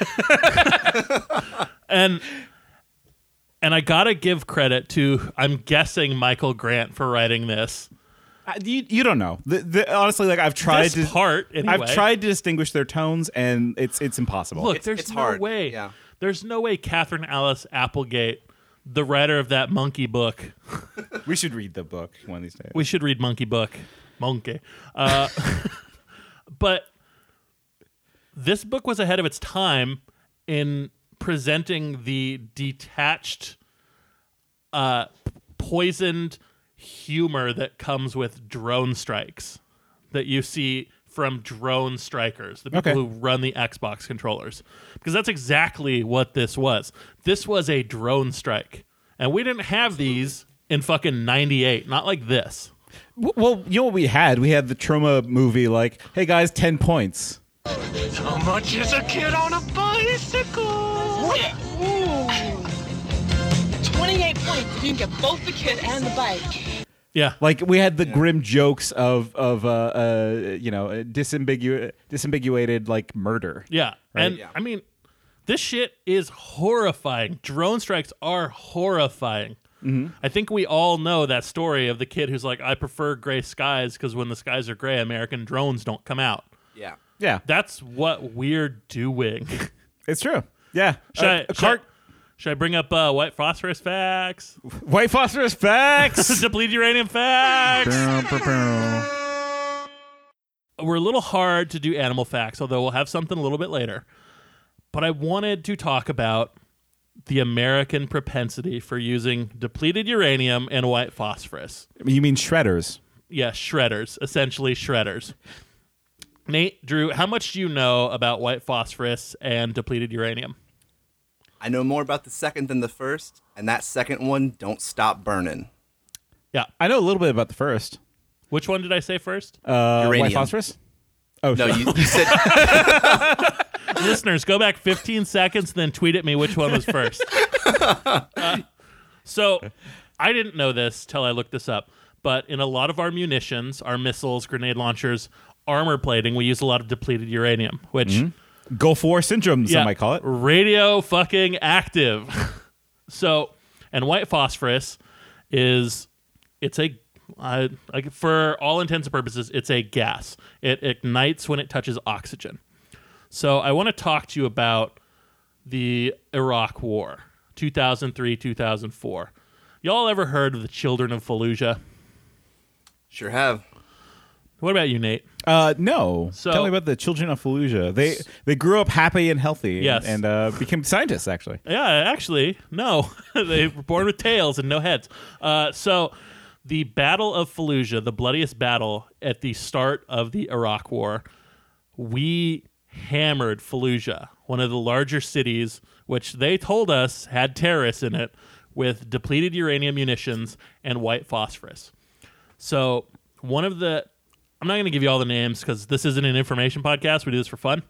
But one of the generals said, Well, we were bombing them, and we couldn't get them out of the buildings. So the way we got them out of buildings and their hidey holes was by shooting white phosphorus. So the white phosphorus, when it touches human skin, or you breathe it in because it is a gas form, it immediately burns and eviscerates your skin, your airway. It tears you apart. So not good is what you're saying. So they have found that we've killed probably over 1 million people, countless women, countless children, countless other civilians, and we launched them with depleted uranium munitions. Mm-hmm. This is all going somewhere very depressing. Cool. To the point now, all this happened in 2004. In 2007, they started to notice that babies were being born with birth defects. Like I said, some were born with tails, some were born with their organs on the outside, some were born with no heads. There was 25% infant mortality. 25%. That seems high. That's super fucking high. What's a normal? I mean, look at America, where it's like 5%, 3%. Less than that, I would say like 0.3%. Yeah, it's that. Like infant mortality should be like a few per thousand, not 1 in 4. Not 1 in 4, and that's what's been happening. So, some scientists and doctors in Iraq were trying to catalog this, and they have been cataloging it, but they're not receiving any UN funding. And the Department of Defense has gone on record saying they don't have the funding or the authority to clean up white phosphorus or depleted uranium, because there's just both of those hanging around that these people are still cleaning up today. So really, it's their fault for not cleaning it up. Oh my God! So, well, I mean, that's the argument. It sounds like you all have heard of Agent Orange, right? Yeah. Listeners, look up Agent Orange. It's this chemical weapon we used in Vietnam that caused a lot of cancer, a lot of destruction, killed a lot of people. So in the 80s, there was a class action lawsuit against, who was it? It was like Dow Chemical was one of them, and another chemical company. It was DuPont or something. Yeah, it's a big one. It's Dow Chemical and a big chemical company. The children and surviving veterans won a class action lawsuit to get Agent Orange related stuff covered by the VA and to basically get a payday.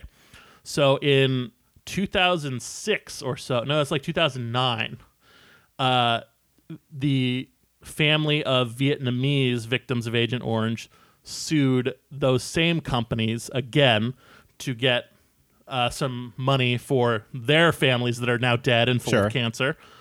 And the defending attorney said, we can't do that because if we pay this out, that would affect diplomatic relations at home. Do you know? And the judge says, we're not going to side with them then. There will be no restitution for Agent Orange on any of the Vietnamese. Now, do you know why it was ruled that way?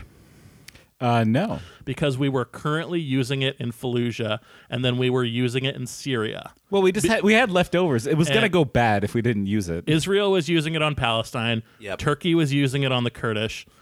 If they set up a precedent where they could come after us for us selling them white phosphorus and depleted uranium munitions, that opened us up to paying for all these people eventually. So the diplomatic reason we could not give them restitution was because we are still currently using it. We are using it today in Syria. Mm-hmm. Trump did not pull out. He never pulls out. That little mushroom thing. He can't. It doesn't go in. So it's still being used in Syria. They're still being used. And the UN will not fund any studies to look at the effects of white phosphorus or depleted uranium. If you don't measure it, it didn't happen. That's what they're doing. That's what they're doing. Yeah. That's the argument. And I know less about depleted uranium, but white phosphorus, just to paint a mental picture, let me use my Jarahemi voice. White phosphorus, make bad fire. Bad fire float in air. Very small speck. Very small speck. Touch body bad. Go through inside body. Burn inside body. for many, many time. Honestly, that does remind me of the Shredders. Right. Like it sounds bad to compare it. Like let's go back to this kid's book.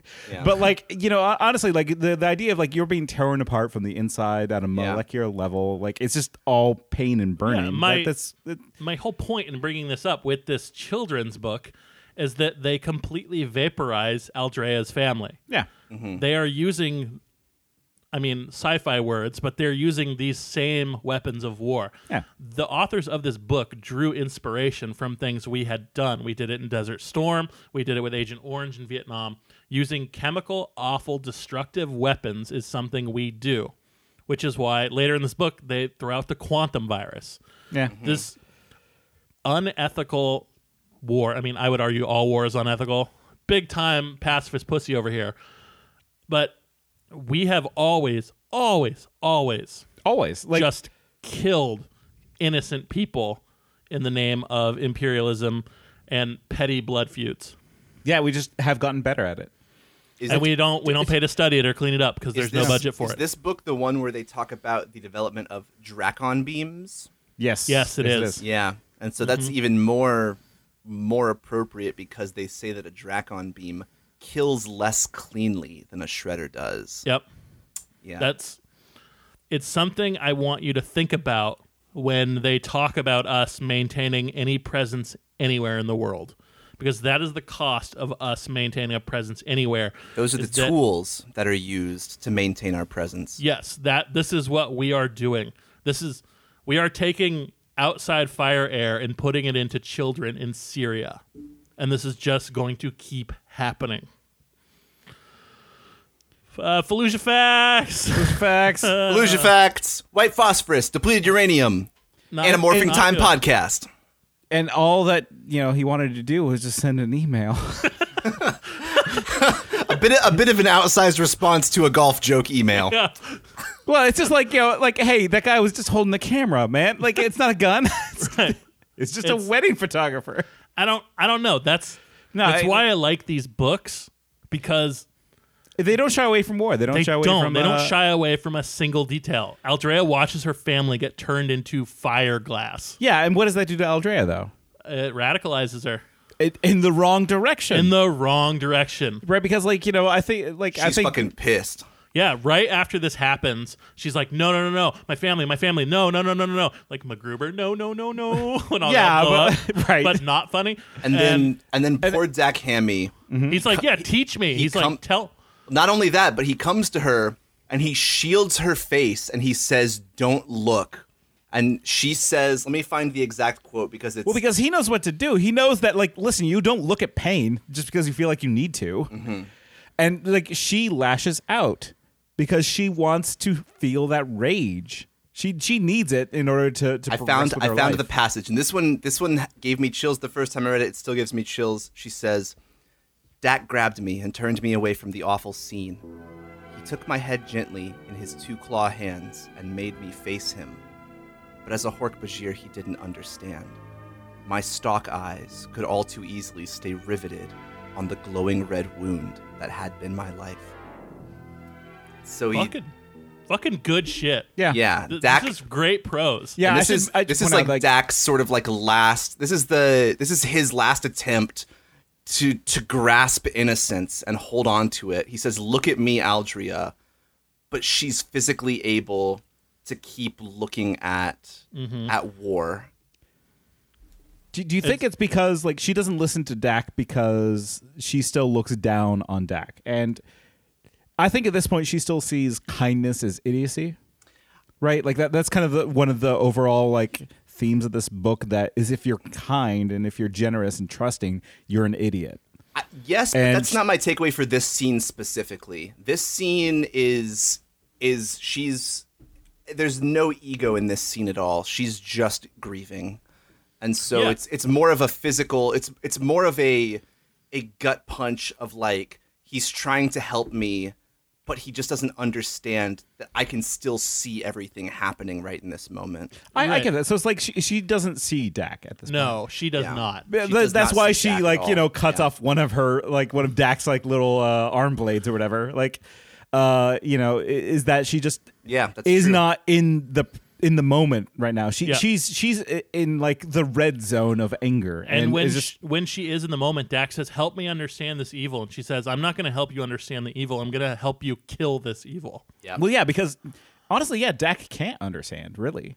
Yeah. And that's part of just Dak is not in the situation where he would respond to this, and he'll have plenty of opportunities later.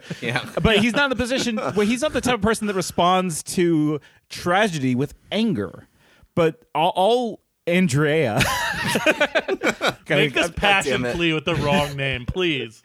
All of this, like the only way that Andrea knows how to respond to this emotion is with rage, and it's sad. That's the tragedy of Andrea, is that eventually that's her character arc, is that she learns that there are other emotions to come to when you run into deep, scarring tragedy that isn't just rage and lash out with anything within like tail's length, right? So yeah, Dak wouldn't understand. He doesn't know that. Yeah, and she's right. If you're kind, you're an idiot. That's I think that's a good summary of like one of the core themes for sure. It's just like kindness is to weakness is to stupidity. Yeah, that's why we start out with Zero. It's just like he's just this kindly, lovable, what everyone calls an idiot, and like maybe he's not. Yeah, but we'll see more examples of that later, I think. And I don't know if we actually touched on like the fact that for the Andalite culture, the phrase Zero's kindness is like the most cynical, sarcastic insult. Yeah. We should have a word for that. I think that. Yeah, it's like there would be like some 10-syllable German word for it. Yeah. Kind and Freude. Essen mein Scheiße. Yeah, that's 10 syllables. Sure. Close So enough. the next chapter, we get the birth of Deadly Dak. Yep. Deadly Dak. Hork-Bajir laying down. They're coming. Mm-hmm. And they're coming to kill Aldrea. Right. And he's like, so the thing that ultimately converts him to the way of violence is that is defense, right? Yeah. Is that Andrea is about to die by being murdered by a Ged. Some asshole stepped to his alien GF and he had to defend her. Yeah. He's very much the Nicolas Cage from Con Air in this situation. He killed to defend himself. Aldrea's the bunny. Yeah. In the box. I said, put the bunny back in the box. I don't like this anymore. But I think it's like the authors are trying to give us a message that not all violence is bad in very specific, very narrowly defined situations, and I think they're trying to really advocate for this is kind of the situation. Right? Yeah, it's like his defense. And Dak is watching Aldrea get attacked, and that's when this little bit happened. Something happened then. It was as if I had given the power to look right into the heart of Father Deep. I could feel a terrible knowledge, a terrible understanding. I could feel power. I jumped on the back of the closest Hork-Bajir. I swung my arms as hard and as fast as I could. My wrist blade sliced into his back. It sliced through the muscle. It sliced through his spine. Every muscle in his body went limp instantly. He fell back, unable to move his legs. I leapt at the other Hork-Bajir, but he was backing away, turning, running. Karger, you coward! The crippled Hork-Bajir cried. I stared at my wrist blade. It dripped with blood. This is the first act of violence committed by a Hork-Bajir. Yeah. And he's good at it. He's good at it, but he doesn't. Yeah. He's not built for it. I mean, he's exactly built for it. But no, the thing is, he isn't though.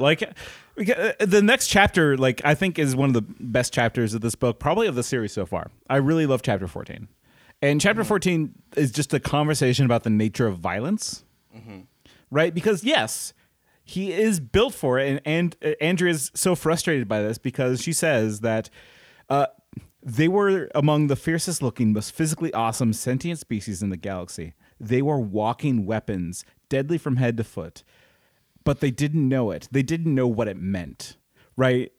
Which is that ultimately Andrea just doesn't know what it meant, right? Yeah. Because, yes, they are weapons, but they're not. They're tools for gathering wood. You only see it as weaponry because you are coming from a place of violence. You're coming from a place of rage. You know, like hammers are not meant to bludgeon people to death, and you're only thinking that way if you're in a fight.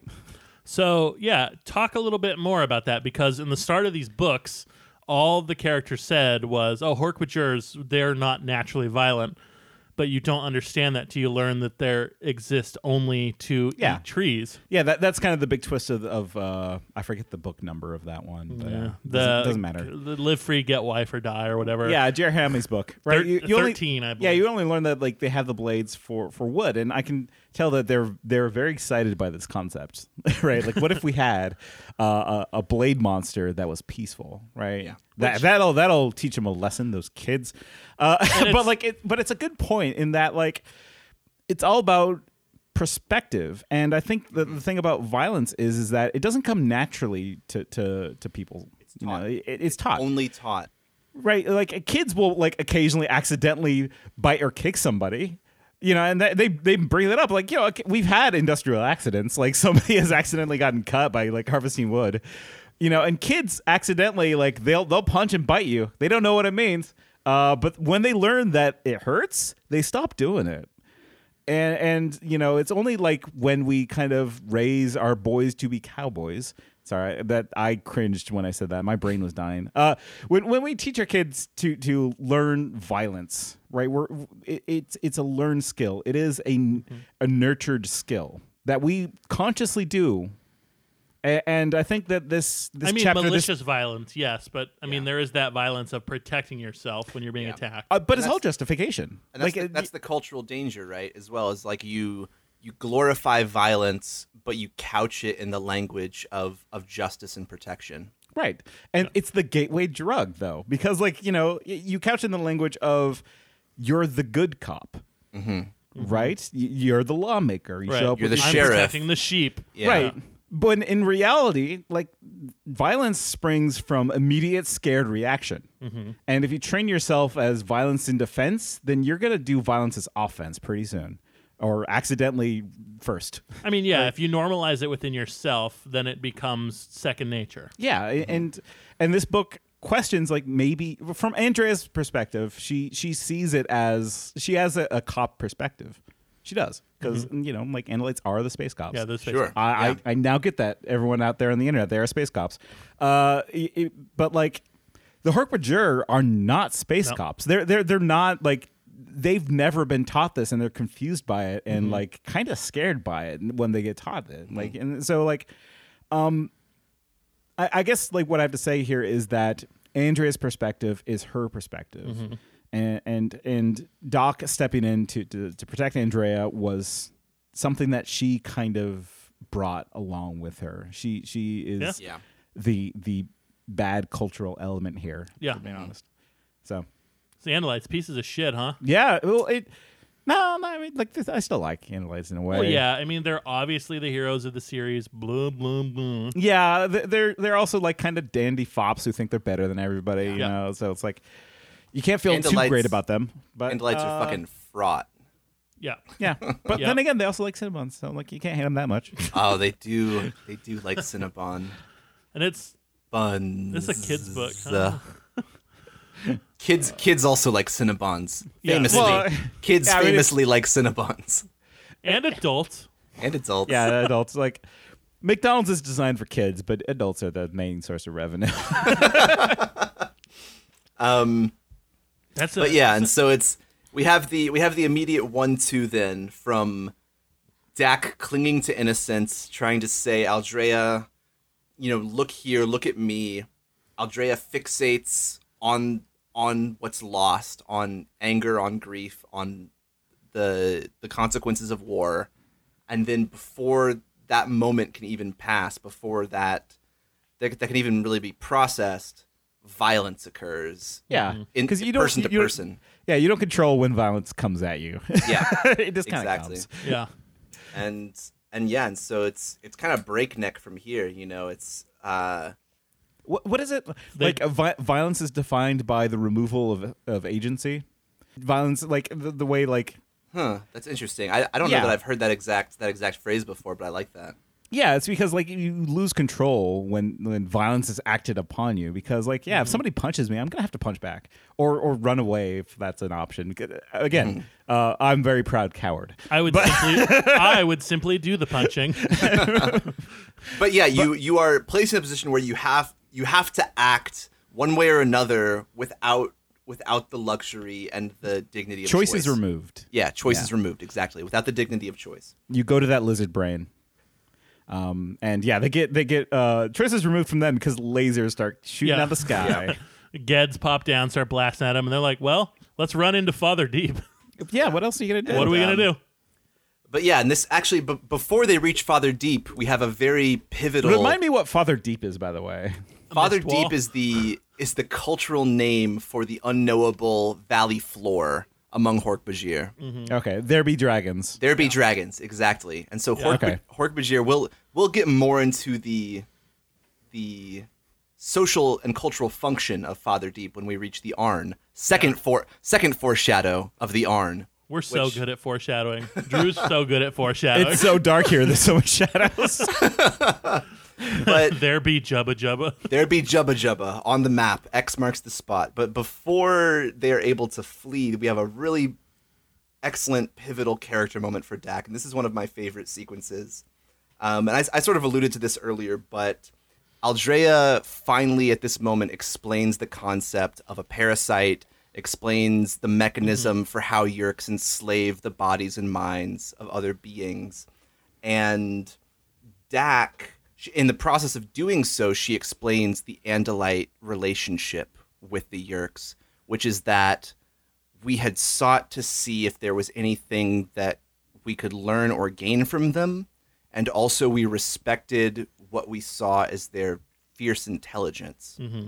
And as she's explaining this, and as she's sort of, waxing philosophic about the Andalite and Yeerk relationship, it's clicking for Dak, and it's coming all together for Dak. And this is sort of, I think, we talked about how his vocabulary changes through the book, the writing style changes. Mm-hmm. This is the pivot point. It is very that. Flowers for an Algernon. Like, absolutely. I kind of laughed, like, reading this book. I'm like, okay, yeah, no, you're starting to, like, pull up the thesaurus here on this one. I get it. But Dak realizes this is his self-aware moment. He just had the self-aware moment where he saw that his body is a weapon, or could be a weapon, mm-hmm. and now he realizes his mind is not an enviable or an impressive mind. And he realizes that the Hork-Bajirs are looked down upon and are scorned and are thought of as inferior by the Andalites mm-hmm. for their simplicity and everything. And somebody learned a little lesson about shame. Yeah, and so he is ashamed, and he's also upset, very rightfully angry and upset with Aldrea. He's like, you don't view my people the same way you view the Yeerks. Right. But they're the ones who are the threat to you. Mm-hmm. You respect them, but they're evil. They have brought this upon us. Yeah. Yeah, that's kind of everyone's greatest nightmare. Is when did y'all realize you were stupid? Yeah. Anybody? Like, if you've ever listened in on a conversation where somebody like has outwardly said, "I don't like you," honestly, like that's a hard thing to hear, and it sounds like he has heard that, right? Mm-hmm. He's heard that Andrea just thinks he's dumb, and that sucks. Yeah. Right. And that's hard news. And this is the bitterest pill for him to swallow, because she's explaining to him, like, it's kind of past the point of no return. Like, if you like it or like, whether you like it or not, your people are fucking, what's the, I think like Rachel in one of the early books has like a very funny description, or maybe it's Jake of like what a Hork-Bajir look like, but it's like a walking. Oh, salad shooter. Salad shooter. A walk. Because Marco would was that Marco? Okay. Yeah. So. I mean, Marco is the jokester, but I thought that one of the normies had that thought. But yeah, that's Marco. Marco says like, oh, it's like a walking salad shooter. It's like it's a kitchen appliance on legs, Right. And so Aldrea is like, that's their fate moving forward. Is that's they're seen as their outward appearance, right? Yeah. Mm-hmm. Exactly. I'm so tired of being treated like I'm the hottest person around. Yeah, the salad I wish shooter. people would recognize my dumb brains. in my innocent spirit.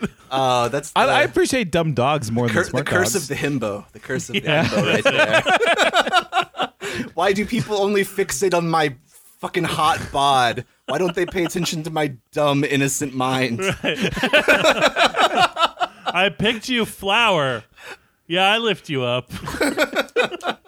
Man, I want a himbo. Shit. Yeah, and Dak, of course, is a himbo. Like, oh, for sure. No, hold on, wait. Dak is smart. He's the himbo who read theory. Yeah. Dak starts out as a himbo, but like, I Who's would Dak's say friend? What's his name? Jaggle or a Jaggle. Yeah. Jaggle's a himbo. Himbo. Like, No, that ain't me, bro.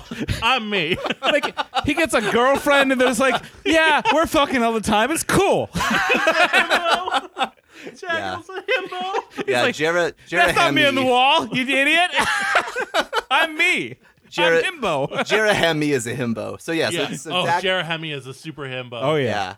He's like, I got my wife, I got my daughter. Let me tell you a story. But yeah, and so after Dak, Caricature the himbos. I love them. Jeremy's the just like this himbo. Jersey guy. That's a good merch. Like that, the next merch after the Tobias, ACAB. Oh yeah.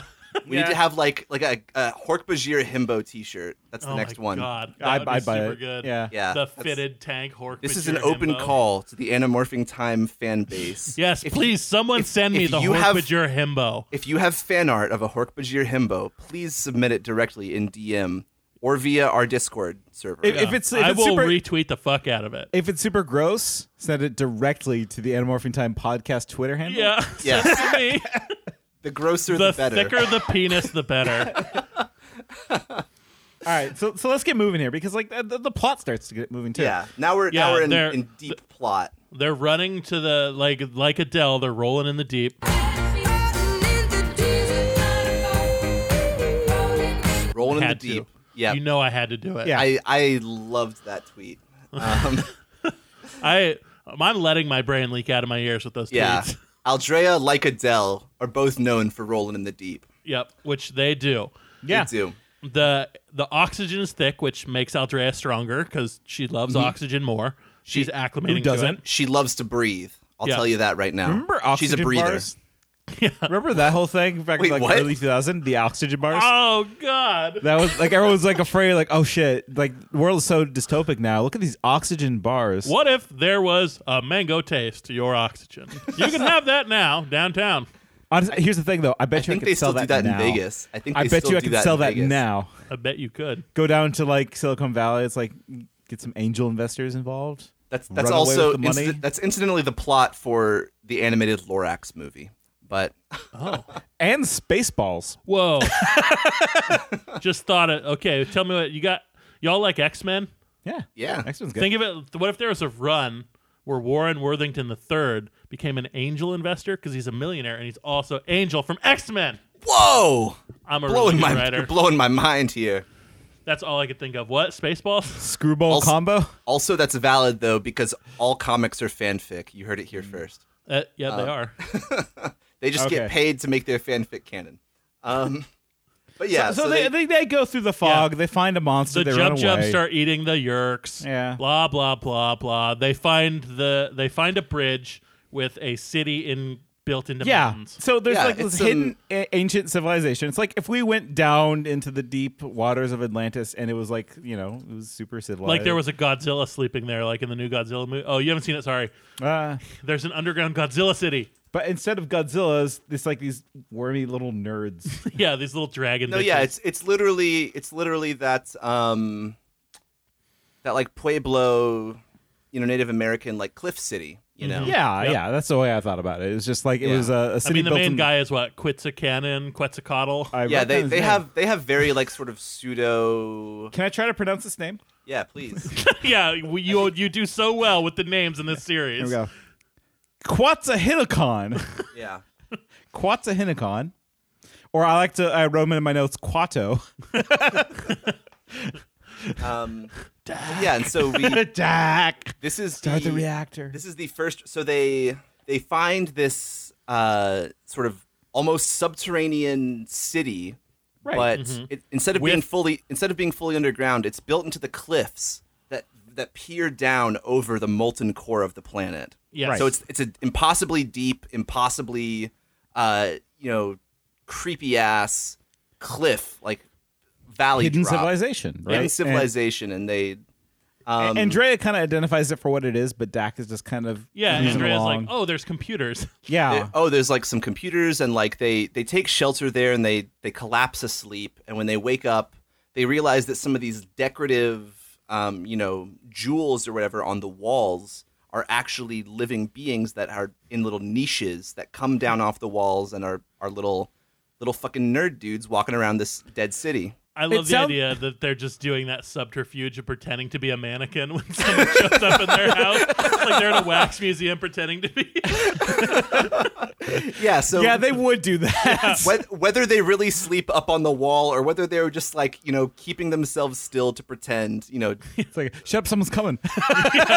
Nobody in coming. this society No one moves. But yeah, they end up speaking to one of these. One of them deigns to speak to them, and he introduces himself and he What's says, his name? Say his name. Let me. I'm finding the Quetzalcoatl. page.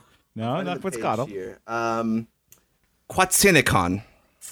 Quetzalcoatl. So Try to say it. Dak identifies interestingly. They look like the Chadu, which is the animal that Aldrea became on their treetop romantic like a bonding flying moment. squirrel kind of like a creature. little dodo. It's like a little flying squirrel thing, yeah. And so he's like, oh, they're like Chadus. They're like big Chadus. And they talk, they have names and feelings, and they built this city. And one of them introduces themselves as Quetzalcoatl, and he says... Quetzalcoatl. Quetzalcoatl. Can we get like a silky, velvety Quetzalcoatl? Quetzalcoatl. Quetzalcoatl. Quetzalcoatl. You just added like 4 syllables there. That's It needs more. With names. Needs more. Quetzalcoatl. Quetzalcoatl again. Quetzalcoatl. He comes down and he introduces himself as pretty much just God. Hey, Yeah. what's up? I made you. He's like, oh, you're a Hork-Bajir. It's weird that you're down this far deep. Yeah, you shouldn't be here. We put a wall up. Did you see the fog wall? Didn't you run into the fucking Jubba Jubba? Like, what the fuck? Why am I paying that Jubba Jubba? You know? And so I don't think we need the finer details. We just need to kind of discuss what the Arn did. Yeah, what do they do? What's their deal? Quetzalcoatl is Quetzalcoatl. He is an Arn. And the Arn, we come to discover, this is the big payoff for the double foreshadow we did. The Arn are the progenitors and designers and creators of all life on the Hork-Bajir world. Oh, shit. Nate, did you see this twist coming? No. Did you like it? I was ambivalent about it. It's just like one of those things that like was brought up. I was like, huh. But like, I ultimately don't care. I care about the role in the story. What are they going to do next? Okay, we met God. Like it's another tool to say like how used the Hork-Bajir are. Yeah, that's because all they were did. literally used. Yeah, because exactly. like why did the Arn create the Hork-Bajir? Because they could. Yeah, they could. They needed the Hork-Bajir to maintain the equilibrium of the planet's atmosphere. Would you say that they needed a slave labor force to like develop the Earth, like the planet's atmosphere, so The they could live Arn would comfortably? say very yes.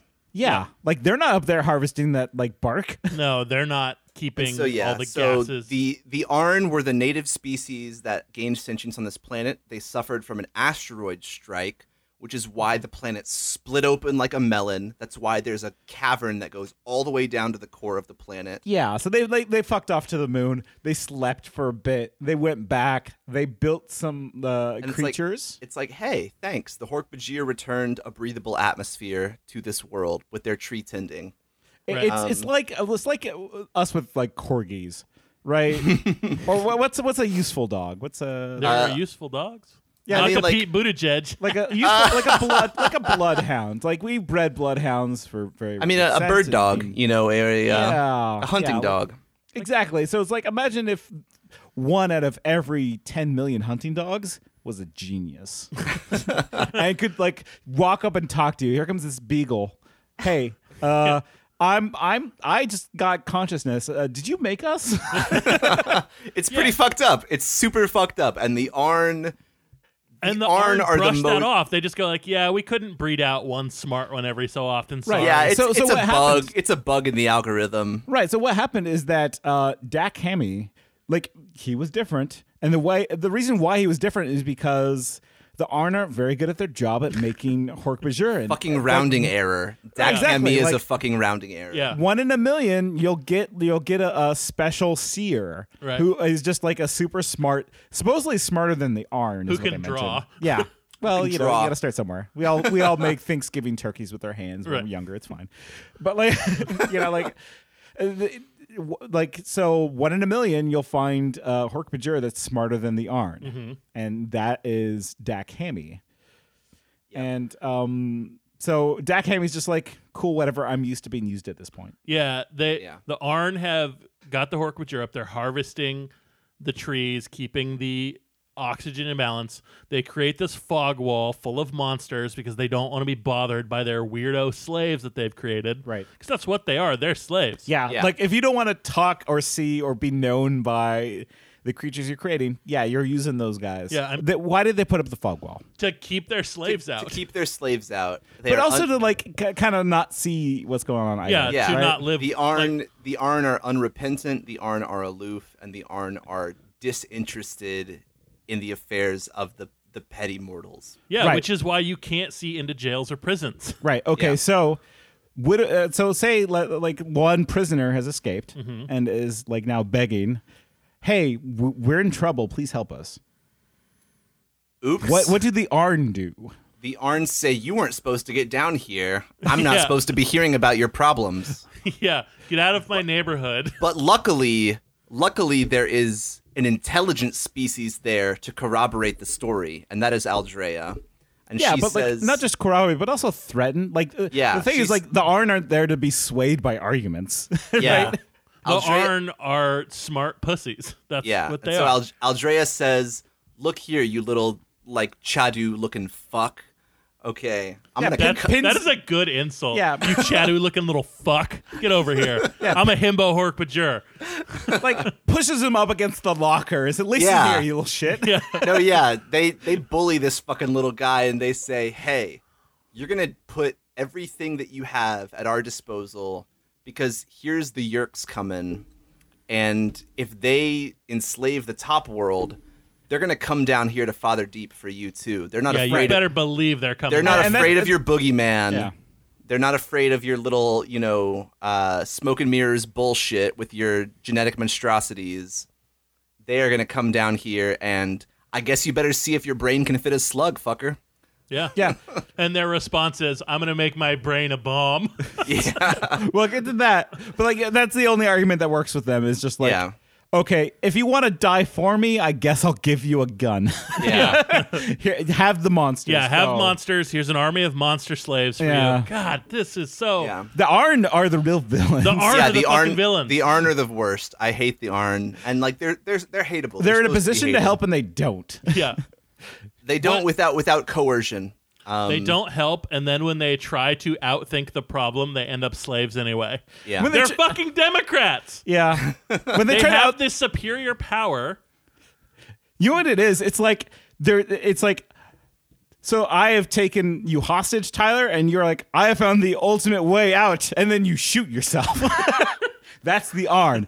It's like I found the best route of escape. Is that if I get turned into a slave, I will explode. Yeah. I'm always free when I'm dead. So And then, yeah, that's what happens. The answer to that is like, okay, I'll just cut off your hands so you can't kill yourself, and now you're Right. going to work for me. So that's what happens later. The- is that the they existence of the Arn? I think the Arn, like it's kind of it's a little ham-fisted from like a narrative perspective. Mhm. Like it's sort of the twist that is like, oh, it's the big reveal, but didn't need to be there. It's fine. the Arn also serves as kind of an interesting subversion, I would say, of the noble savage narrative that we were talking about, because the Arn are the architects of the noble savage. So the Arn have these very hierarchical, bigoted views on the ranking of sentient beings. And so the Arn don't see a problem with the existence of noble savages. Right. Like you could make the same argument that the U.S. is the Arn and all of our fucking Nikes and Beyonce clothes are being created by our imperialistic Hork-Bajir slaves in third world countries, because that's what it is. We're farming all that shit out for shit. We're farming all that labor and pain out on people and giving them next to nothing. That analogy makes me feel like uncomfortable though, because that's why I was kind of hesitant to do it from the beginning. Because like we're not talking about alien species here, you know. Yeah. It's like we did not genetically engineer. Okay. We did not do that. Yeah, like, but we do the same thing. We still farm out misery. We tell ourselves that narrative sometimes, right? We tell ourselves the narrative of like, oh, you know what? Like, if we just sent like just one missionary to Africa and taught them how to code. Jesus. Right, but that like we have the emotional core of an Arn. Yes, we are cruel nerds, and we experimented on people as well. Yeah, no, like I'm not trying to like say that, you know, we are not like fucking monsters, but like the whole like we're not Arn monsters. Well, I mean, just like the whole analogy of like saying like, well, it makes me feel uncomfortable because that means we're calling people the Hork-Bajir. And I don't like being put in that position where I'm calling anybody a Hork-Bajir because they are dumb. These Hork-Bajir are fucking dumb. Yeah. They talk in like me ha ha ha. You know, and I get like there's an analogy here, but then it leads into like the idea of like racism. You know, okay, like it leads to racism. I see what you're saying. I will own that. I did not mean to call other human beings dumb Hork-Bajir. Yeah. I was merely pointing out that we're selfish and we hide our selfish nature from ourselves. And that's what I was going to say. I think the important parallel here is that the Arn not only manipulate, you know, everything in their sphere, but they do what they can to minimize or obscure how much they're pulling the strings.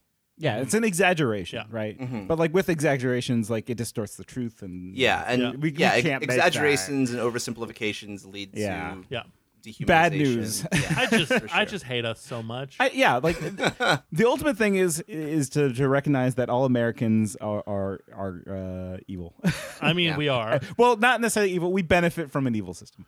We do. That's the real message. Honestly, yes, we do benefit from it, but we also are able to live within it and try to change it and affect it at whatever small human-to-human level we can. Is there any if we push caveats? that idea that, oh, you're evil by birth, there's nothing you can do. Yeah, there is. There are so many footnotes that any person living in America has to add to any conversation that they have about any other country. And like it becomes just like what was the novel that was created entirely in footnotes? Infinite Jest. Infinite Jest. I mean, there's like a few. House of Leaves also. House of Leaves and also Pale Fire. Yeah, by Nabokov. It becomes impossible to have any conversation. And so like, we'll give ourselves an out here and go into the next chapter. No, I want to talk about how shitty we are. We didn't even get to Tuskegee. We acknowledge it. Come on, this whole podcast is we're sorry. We're sorry, the podcast. Look, here at Anamorphin Time, we want to say two things. One, we're sorry, and you're welcome. All cops are yerks. All cops are fucking yerks. All right, so the Arns are fucking pricks. They're pricks, but they give monsters, so that's cool. They supply an army of monsters. And so they go up to the surface, and they're ready to fart with monsters. Before that, we get an interesting little diversion from Esplin, who talks about, once again, drunk on power, addicted to power, talks about the joy that he finds in subverting Hork-Bajir culture, and basically how he's taking candy from babies and getting his rocks off to it. Yeah. He's a total nasty freak, and we love him, don't we, folks? Yeah, he's absolutely... He's currently occupying one Fat Masher. Nate was like, we have to talk about Fat Masher. It's the best name, Fat Masher. He just kept saying Fat Masher. It's like... Fat Masher. I love Fat Masher. That's the one name he gets right is Fat Masher. Drew, say Fat Masher. Fat Masher. Fat Masher. I fucking love Fat Masher. The host body I'd taken was named Fat Masher. His friends had seen him taken into a fighter. They had seen him being dragged away by Geds. And yet when I reappeared among them, very few questions were asked. I simply said, I am back. And the Hork-Bajir would say, yes, you are back. I'm not painting. I'm me.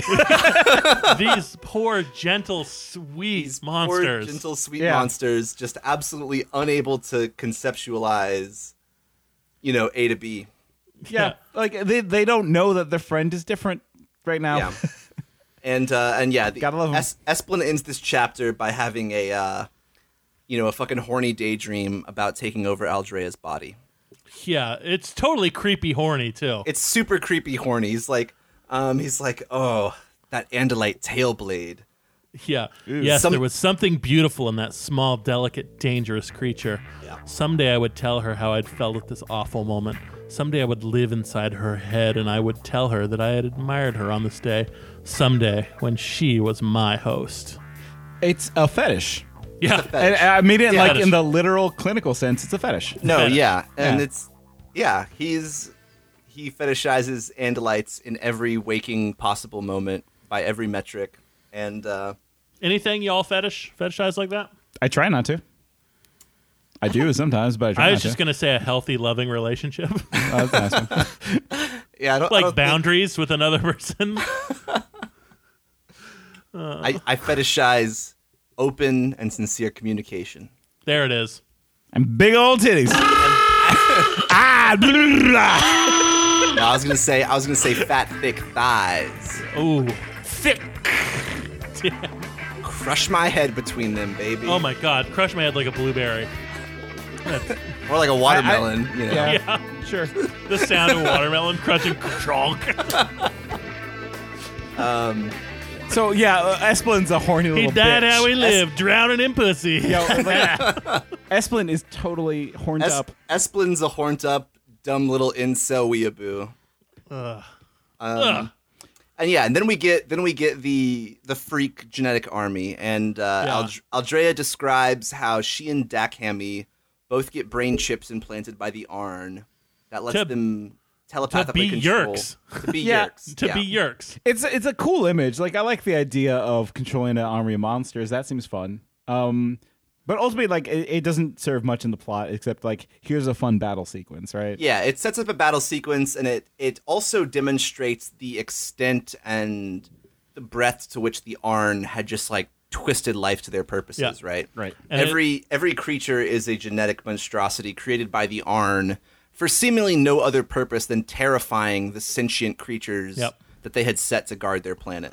And we get to see sort of the breaking bonds between Dak and Aldrea in this, when Aldrea's loving controlling her new army, and she looks over at Dak, and it goes, he gave me a look I'd seen more and more often from him, a look of sullen anger, resentment. That was to be expected. I understood. He resisted turning to violence. That just meant he was a decent creature, but he would come to see the necessity of fighting. He would see I was correct. When the Yerks were destroyed and his people were free once more, he would see. No. You're watching someone turn into a jaded killer in front of you. That doesn't mean you're right. She's desperate for a weapon, though. Like, that's the thing, is that, like, at this point, her rage is still outweighing her love and, like, understanding of the Hork-Bajir. Sure. I mean, this is the nature of rage, though, is that you give into it long enough, you don't see the effect it's having on the world around you.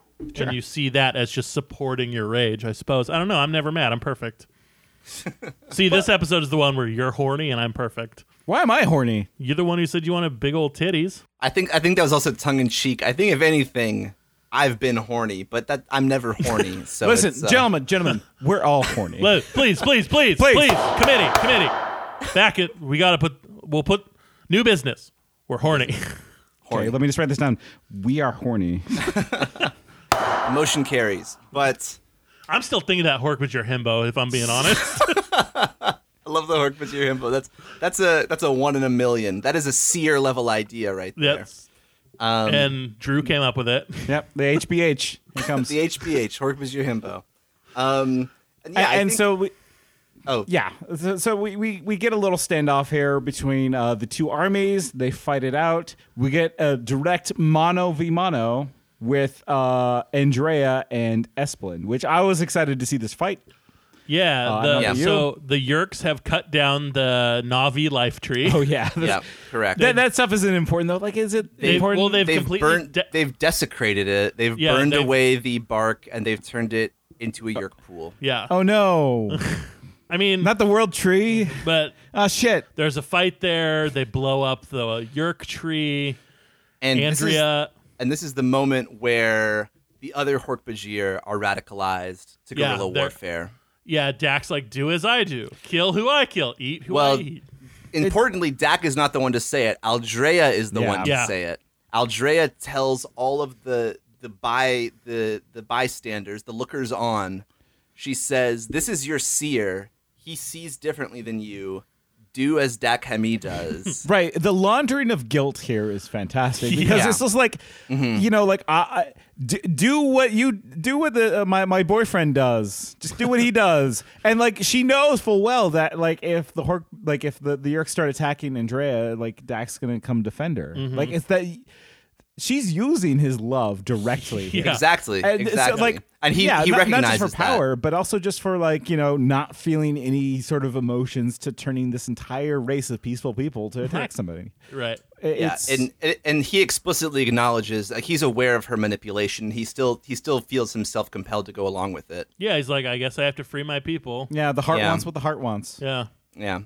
And yeah, real quick, I just want to take a classical literature diversion nerd moment. You talked about how the driving force behind Aldrea is rage. And I think that rage is a really interesting focus to make the subject of a children's chapter book. Because I think rage is probably one of the crowning thematic elements in just like what we think of as like the Western canon or like, you know, Western culture or whatever, going back to literally Achilles. And the very first line of the Iliad is... my ankle hurts. Yes. Well, my name is Homer. It's like, hey, I'm Homer. Sorry. Call me Homer. We're so bad at this. I'm one guy. My name is Homer. So you're probably wondering how I got here. Yeah. But the first line in the Iliad is record scratch.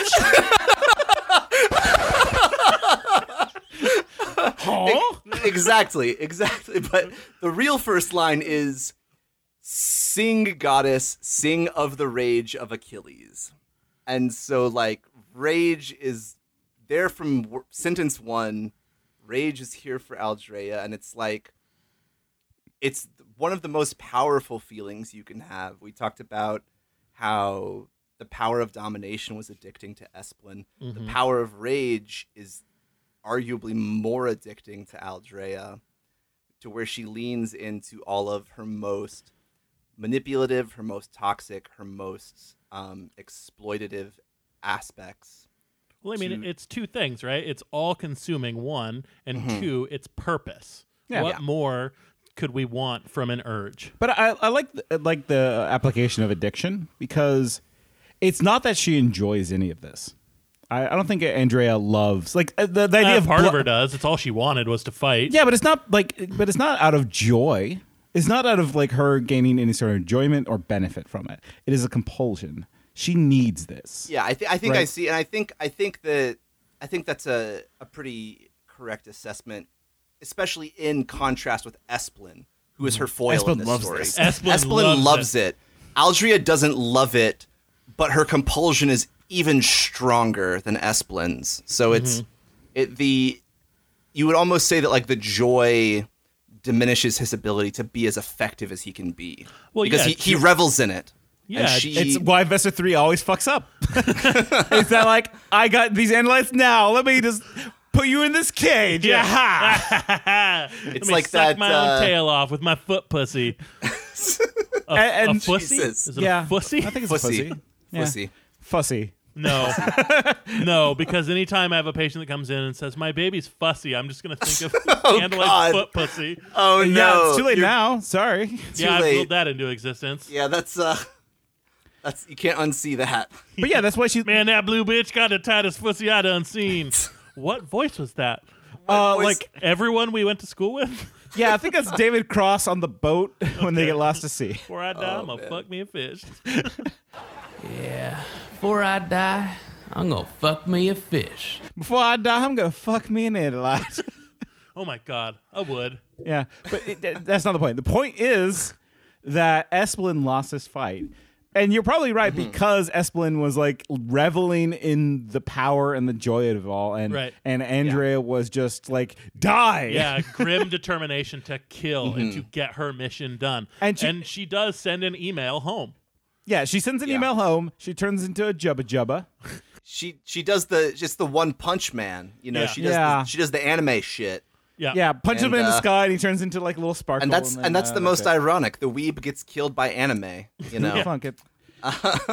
The Andalite lover gets owned by an Andalite. Yep. You know, he was, and I don't know what page or chapter it is, but I think he realizes that he was blinded by his own respect of the Andalites to not even like be able to like he felt like he was even going easy on her a little bit because he didn't want to harm her. And I wonder if that's a thing that he never gets over. Right? Why do the Andalite bandits always get away? Ooh. Why is that? I mean, because they have to, but also. But come on. I know, but this is also. Give me a break. It's a good narrative device. Like he always underestimates them because he loves them. Because he loves them. Because he wants to like aspires revel in to the. them. He wants to be stronger than them, not beat them. Right. Right. He always wants the opportunity to outsmart them, not necessarily and like. he needs them to know how much smarter he is than them. Yeah. That's why he does it. Hubris. That's his shit. Yeah, for He's sure. smoking that hubris. Yeah.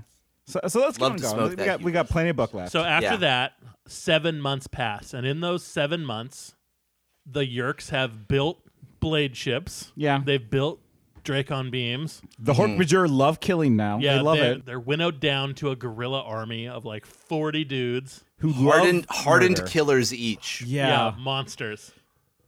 Just absolute monsters. It's like the troop from Commando, not Commando, Predator, right? It's the whole group of people from Predator. They love killing. They're making jokes about it. Like they have scars all over the place. Jeez, you've got a big pussy. Jeez, you've got a big pussy. Yeah, they're making jokes. And it's it's go even ahead. sadder too because like the Hork-Bajir almost like you think of like gallows humor. Gallows humor in like warfare is a coping mechanism, right?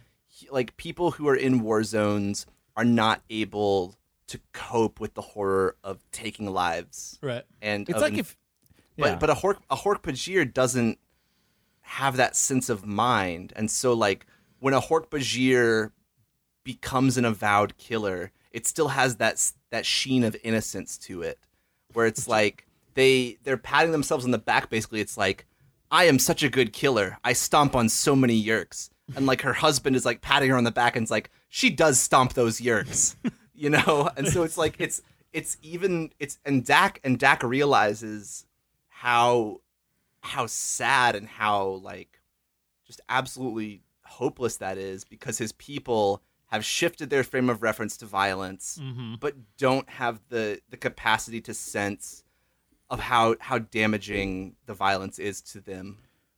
There's nothing sadder than a guard dog, right? Like when you teach a dog. What about a guard dog with cancer? then God damn no, because it's going to die sooner. I'm crying. But like, you know what I mean, though. Like, is like you teach something that is innocent. Like, if a dog kills somebody, you don't blame the dog ever because it doesn't have any capacity for like. Yeah.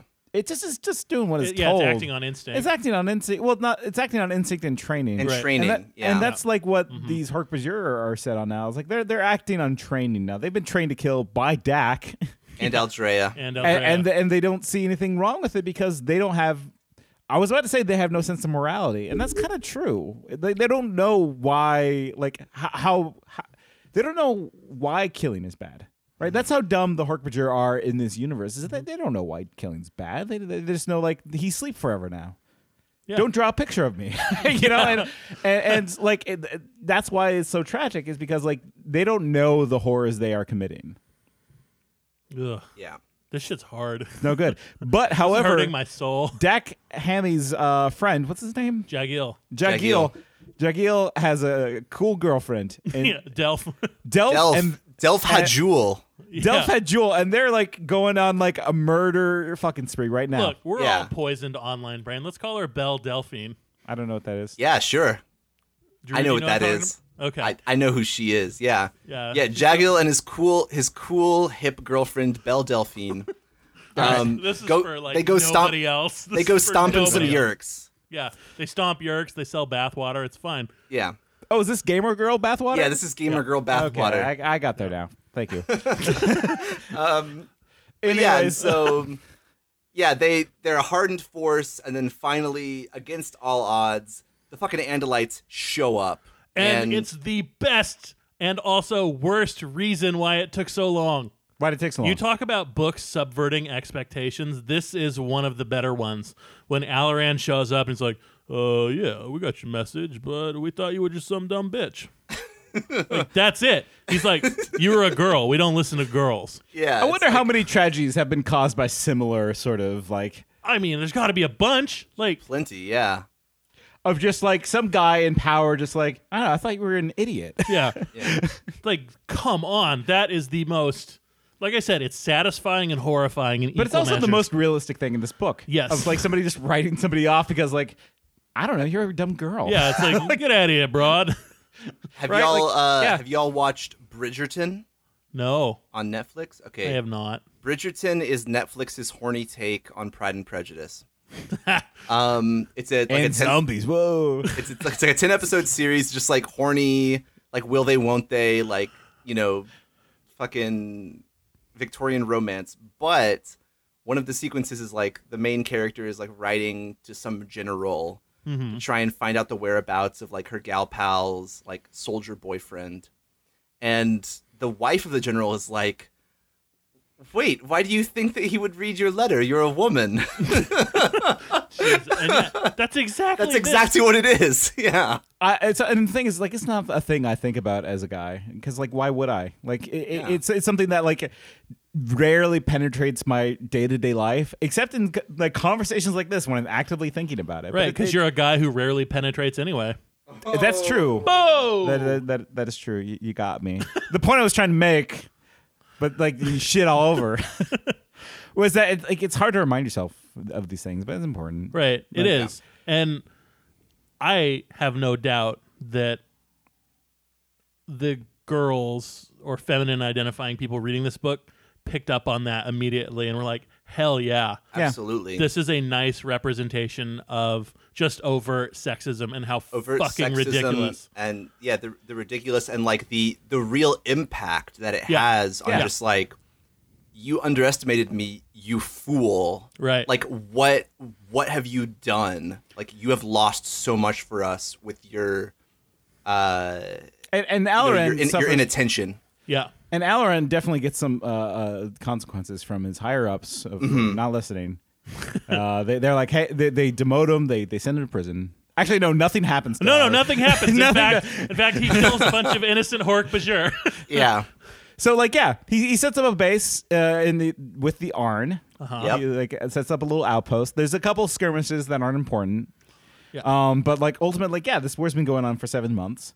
And the relationship between Dak and Andrea has deepened to an extent, but like it's strained because it's still strained. It hasn't necessarily gotten any better. There's no amelioration yet between them. No. It's deepened by chronological exposure. Right. Yeah. Anyone who's been a part of that relationship where it's just like, I've just spent time with you. I wouldn't say our relationship has gotten stronger, but we've just been here. Yeah, all of our relationships. Yeah. Not to mention the crucible of battle and life and death struggle. Yeah, also that. Damn, I just love washing her blood off me. Right. Jesus. But like ultimately Dak does not trust Andrea, but like there's still chemistry going on there. So Yeah. There's a secret door in this base. Yeah. That Andalites are going in and out of that Dak needs to know what's going on in there. Andrea is kind of still trusting of the Andalites. So like, no, they're here to help. Yeah, they're going to save us, you idiot. Exactly. Yeah. But like Dak is insistent, like we need to find out what's in that door. Yeah, Dak has sort of figured out that Andalites are not what they seem or what they present. Well, because he's seen that, right? Like, there's a reason why they're a small guerrilla force, right? Because ultimately the Andalites have not accepted them into their ranks. Yeah, and they even talk down to Dak when they talk to him. Yeah. It's like, oh, you're supposed to be the smart one. You fucking dumbass. And Dak has, like, admittedly, like, a kind of a dumb, like, logic bomb moment with Alaran, right? Yeah. He's like, well, I happen to know for a fact there are 42 bases on this planet where they're farming nickel and unobtainium and uranium. It's just like, it's like, okay, whatever. White phosphorus. Yeah. It's like, you're not going to debate Alaran out of him liking, like, looking down on you. Yeah, the superior position will never be defeated by debate. No, the Andalites think of you as dogs. Right. Yeah. You're fundamentally never going to be equals. So that's why he doesn't trust them. Yeah. And so this is also an interesting moment. This is a moment where Aldrea decides that she wants to try and regain Dak's trust. Mm-hmm. And so she meets with Alaran in secret, alone. And Alaran, fucking dumb asshole that he is not aware of how morphing technology works. Right. So Aldrea sort of tricks him with her feminine wiles, takes a hold of his hand, and steals his DNA with her morphing ability. Yeah, he gets a little woozy, and then he's like, "Oh, nothing happened." And then she tells that to Dak, and she says, "You want to know what's behind that door? Let me tell you what's going to happen. I'm going to become Alaran." And Dak is like, "What the fuck? That's so risky. Surely he knew what you were doing." And she's like, "He has no idea. He doesn't know how this shit works. Yeah, he's stupid. In fact, let me show you how easy it is." And she takes a hold of Delph Hajul's hand, and she says, right now, Delph Hajul is just feeling so calm and so relaxed, and that's what happens when you take someone's DNA. And so, I mean, yeah, anyone takes my DNA, I'm calm and relaxed for sure. I'm scared. He just lays there for 10 seconds, and then I've got his DNA. That DNA transfer. How did it take this long to make that? To be fair, we haven't talked about it in quite these terms yet, but that's the magic of the DNA transfer, baby. Dak's just like, it turns out I like watching it. I sucked off Alaran. Now I'm going to spit his cum at these Andalite guards. They're going to get grossed out and run away. Kind of what happens. I mean, essentially. Yeah. And so there's no difference between that and what happens. So anyway, Aldrea becomes Alaran, and it's funny because she's like, I felt barely anything becoming a male Andalite because it was just like such a minor change. Except that like a bit more lumpy. Yeah, she's like a bit more, I felt a little less coordinated. Yep. I got a bigger tail and I'm awkward. And I'm clumsy and awkward. Yeah, and they go into the door, and what do they find in the door but a biological weapons facility created between the Arn and the Andalites to house... Yellow cake. They found the yellow cake. They found the yellow cake in the form of the quantum virus, U-118. And Aldrea explains that a quantum virus attacks a specific genetic target. For a moment, I couldn't do it. I just couldn't, because the computer would answer. The computer would tell the truth, and I couldn't hear the truth. Ask it, Dak snapped. Computer, what species is virus Q118 designed to attack? Pork Bajir. You know why they call it Q118? Because that was the year it was discovered. It was discovered in 1918. So it's actually late cold, early warm. Yeah, it's a quantum flu. Where really, it's fine. It's just the flu. Yeah. Jesus. It's actually no worse than a Hork-Bajir cold. Yeah. Jesus. So they tell the millions die from Q117 every year. Yeah, it's not a big deal.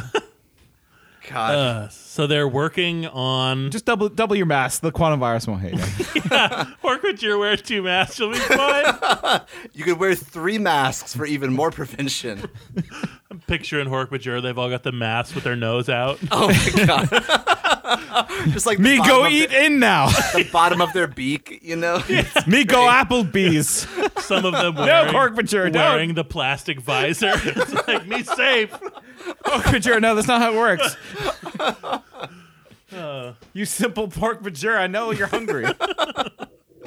But yes, they discovered that bioweapon Yeah. Designed Oops, it's time for a genocide. Yeah, we It's remember time for a genocide bomb. we remember the quantum virus from another episode. Yeah. The time egg. Yeah, the time egg episode. Well, they're talking about this quantum virus. That's this one. It's bad news. It kills instantly, and I guess can just like be contained in a single Coke can that is spit out by this computer. Pretty much. Yeah. Or like I always imagined it as sort of like a Bionicle canister. Yeah. Yeah.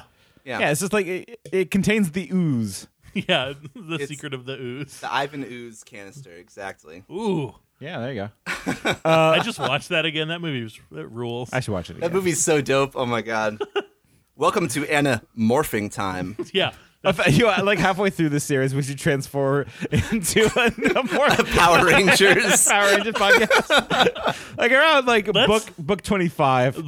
We'll slowly transition to talking about Power Here's Rangers. what we'll do. One of the bad books.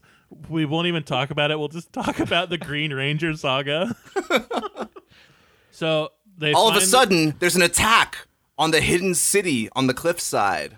Yeah, so the Yeerks found out that there's a Arn City because, like, of course they found out. Of course they did. It's not They hidden. did scans of the whole fucking planet. Right. Yeah, like fucking, Dak just wandered into it one day. Of course they're going to find it. So the newly constructed Blade ship. The Blade ship. The Blade ship's fucking dope. Yeah, like, because I'm so glad that a certain Chris Grine illustrated what the Blade ship. Yeah, it's just a flying axe. That's cool. Yeah. Like pretty dope. Yeah, so this flying axe flies down into the canyon and starts blasting the Arn every which way. And they've enslaved the Arn. Yeah, Well, Arn we find viscera that. going everywhere. Yeah. It's great. Fuck those guys. But this Blade ship is coming by, and so Andrea, doing what she knows best, she decides to go fight the Yeerks carrying a can of quantum virus. Yeah. So I guess she jumps onto the Blade ship to to punch it. She does what's her she plan? does a fucking Tom Cruise move onto the Blade ship. Yeah. This epic maneuver where she just runs and jumps onto a ship, and Dak follows her. Yeah, she's like, do you trust me? Jump now, and Yeah. they land on the Blade ship. Very Like an Aladdin. Aladdin moment, yeah. Yeah. Also, I never thought about it. I guess the Hork-Bajir are good jumpers. Yeah. Yeah. Some people are just jumpers. Remember that from Community? I guess. A place free from darkness, and some are just natural jumpers. The trampoline episode. It's very good. Just natural jumpers. So, yeah, they jump onto the ship. Esplin shows up, knocks Aldrea over, tries to crawl in her brain, gets halfway, and he's like, "Oh, this feels great. I love this. I get to come for the first time. I get to come." He was so close. But much like the Blade then- ship, the edge was too sharp. Yeah. Fucking was not able. cock blocked. He's like, a second too late. Let me find the a movement. Another Hork-Bajir. But who? My own host body. Time seems to stand frozen as I realized the depths of my mistake. My former host body was no longer under control. No! I cried silently. No! My host body, free now, drew back one arm and brought it down on the neck of one of my guards. My warrior dropped like a stone. The other warrior spun around, but too slow, too clumsy. My former host dispatched him. And then, as I struggled helplessly to finish, taking control of the Andalite and get safely inside her head, I felt a hand close around my lower body. I was being pulled out! No! No! And so he just... I, too, hate pulling out. We all hate pulling out, and it's really a goober moment when it happens. Yeah, Because teens listening out there, do drugs, don't pull out. Also, watch out for when you leave your body. Yeah. Make sure that it's a cool dude and not is just gonna wreck shit. Yeah, your bud, not somebody who's gonna hate you. Yeah. Yeah, I never thought about that, but of course, yeah, that's a rookie move. That's bush league a mistake real there. rookie move here from Yeah. Esplin 9466 to not have his host body restrained when he's Right. transferring from A to B. And it does not work out for him. No. It doesn't work out for any of them. Well, I mean, he escapes. Esplin somehow manages to not be damaged. in he the series always of events. escapes. Our boy, always. Yep. You can't keep him down. He So what happens after this series of events where Esplin is pulled out? one of the Hork-Bajir opens the quantum virus. Yeah, so they immediately. There's sort of like, a blur. What's in this? There's a blur of motion. There's a blur of movement. Suddenly, Aldrea and Dak are back above the mist. They're like out in the open. Aldrea, importantly, is past the time limit. She is now a Hork-Bajir Nothlit. Yep. And she but like that was kind of on purpose at this point, right? It was like, on She purpose. chose to do it. She chose to become a Hork-Bajir because she chose, finally, we've been talking about it, we've been building up to it, but she chose to finally set aside her rage. She chose the trust and She the chose love. a side, yeah. She's like, damn, this guy does everything for me, and I'm not going to take that for granted any longer. Yeah, But yeah, and she then- saw how shitty the Andalites were. Yeah, and Saw how Dak is shitty the lucky to Andalites like. were. Andrew's lucky that Dak is such a cool dude. By the Sure, way, sure. No, Like, yeah, she come lucked on, out. like he's She been lucked treated out. like shit this entire time. But And yeah, then so Goffilat yep. opens up the canister. Okay, so Goffilat. Let's talk about Goffilat for Comes 1 swinging second. through the trees, the fucking martyr of the movement, Goffilat. Yeah. Like he swings up, he's like, "Hey guys, look what I found!" And Hey, then like, you guys! and then just like opens it up in front of him. Woo! He's like, "Who wants a hit of goo?" So Here's the thing: if I ever get reincarnated, I want to be Goffilat. I want to just. If there's ever a doomsday device, I want to be fucking right in that shit.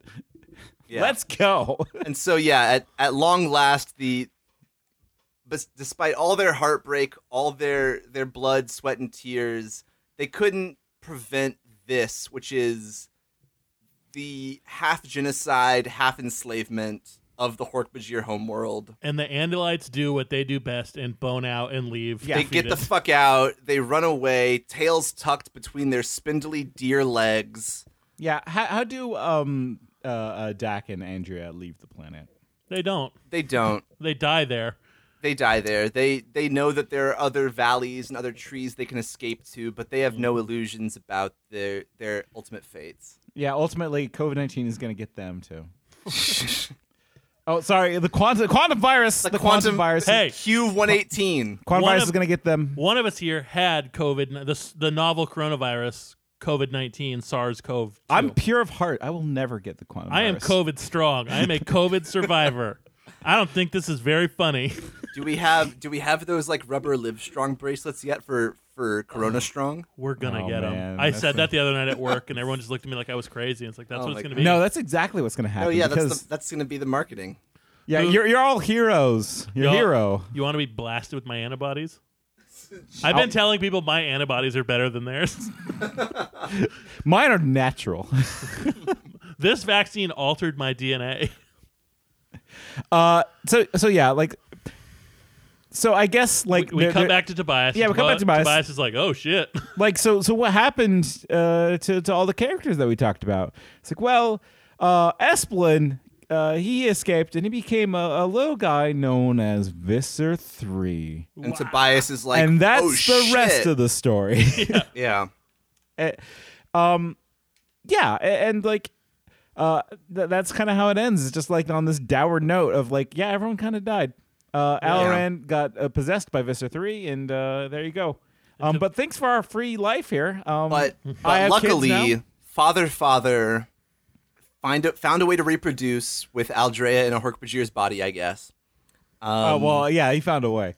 And Life finds a way. And so Jarahami and Ket Halpak broke free of the Yerk enslavement with the thanks to the Elamist. They made a Hork-Bajir colony for the free Hork-Bajir. And they've been fucking ever since. Yeah. They've been fucking ever they've been so busy. Like, and well, you know, they have this daughter that is also very different. No, like is different, and they're like, yeah, we think she's a seer. So we decided to name her Toby Hammy after Tobias. After And Tobias you, is like, Tobias. I don't know how to feel about that. Tobias is like, wow, thank you so much. I'm a teenager in a hawk's body, so I can't really emotionally process this, but yeah, I hope you guys keep on keeping on. It's touching, and I'm scared. Hey man, I gotta go.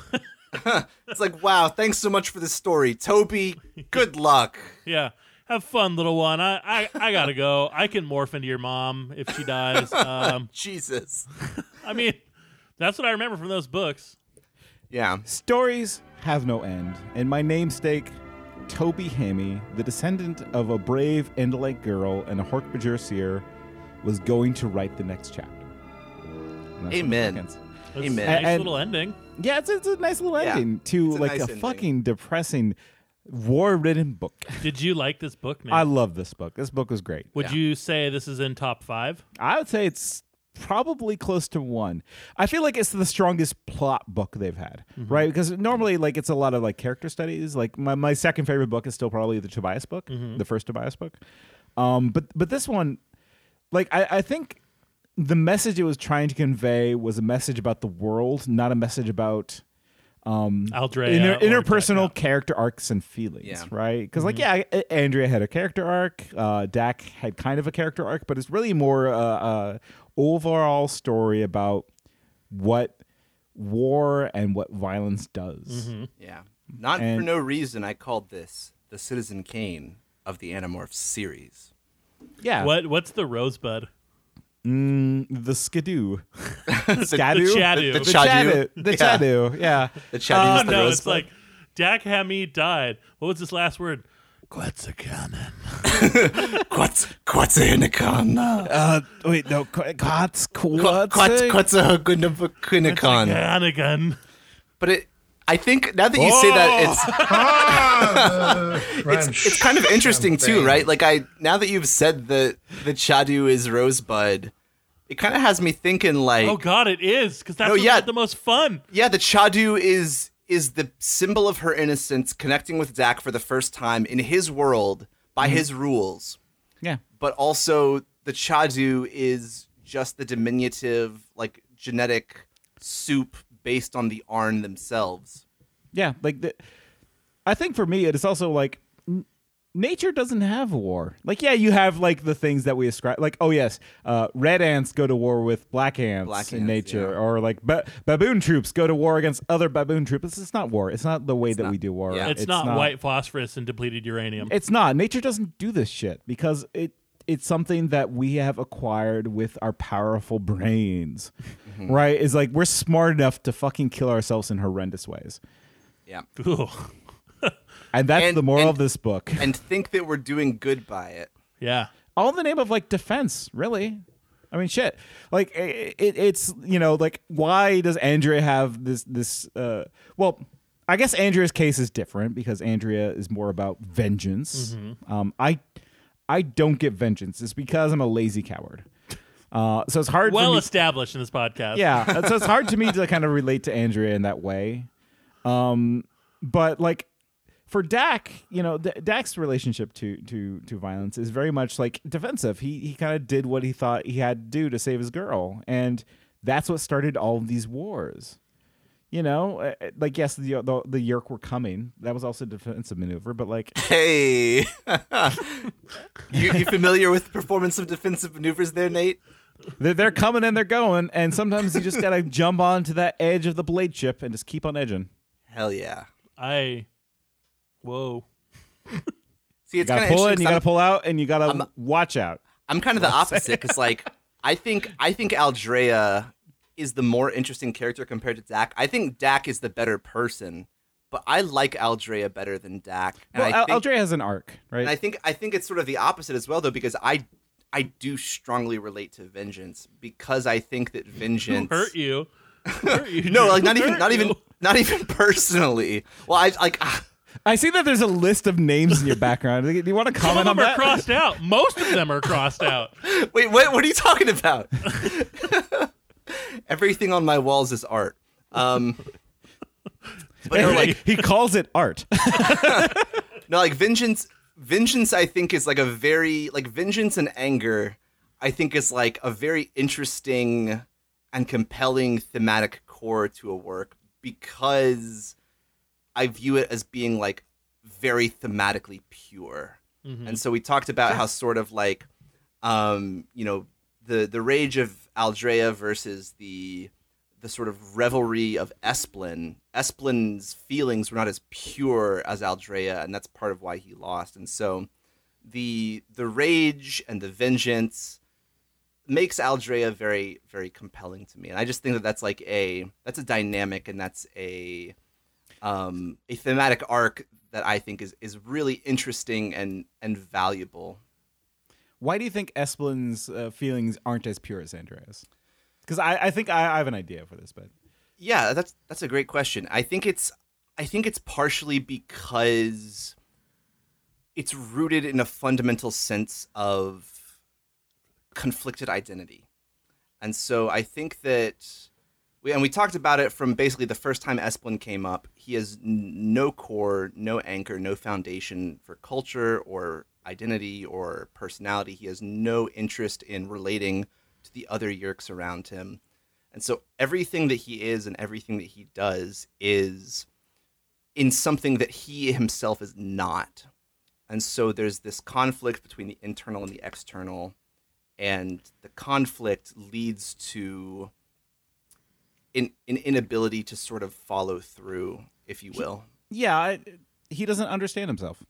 Yeah. I think when it comes down to it, there's such admiration for his enemy that he doesn't understand why he's trying to stop the Andalites. Why stop them? He loves the Andalites, really. Yeah. Whereas Andrea, only has hatred for the Yeerks.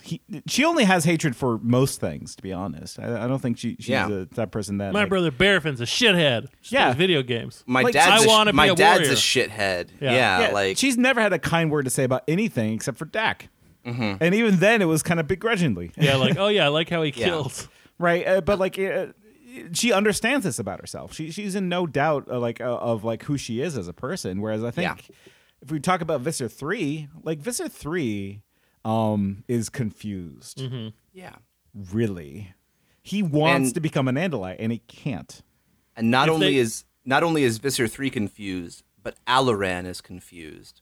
And the combination of Esplin, the Yeerk, in Alaran's body it's an amplifying factor, or it multiplies itself. And so both of their insecurities lead to Visser 3 being an entity who is fundamentally unstable and fundamentally fractious. And prone to an addictive personality has just been introduced to a very strong drug. Yeah.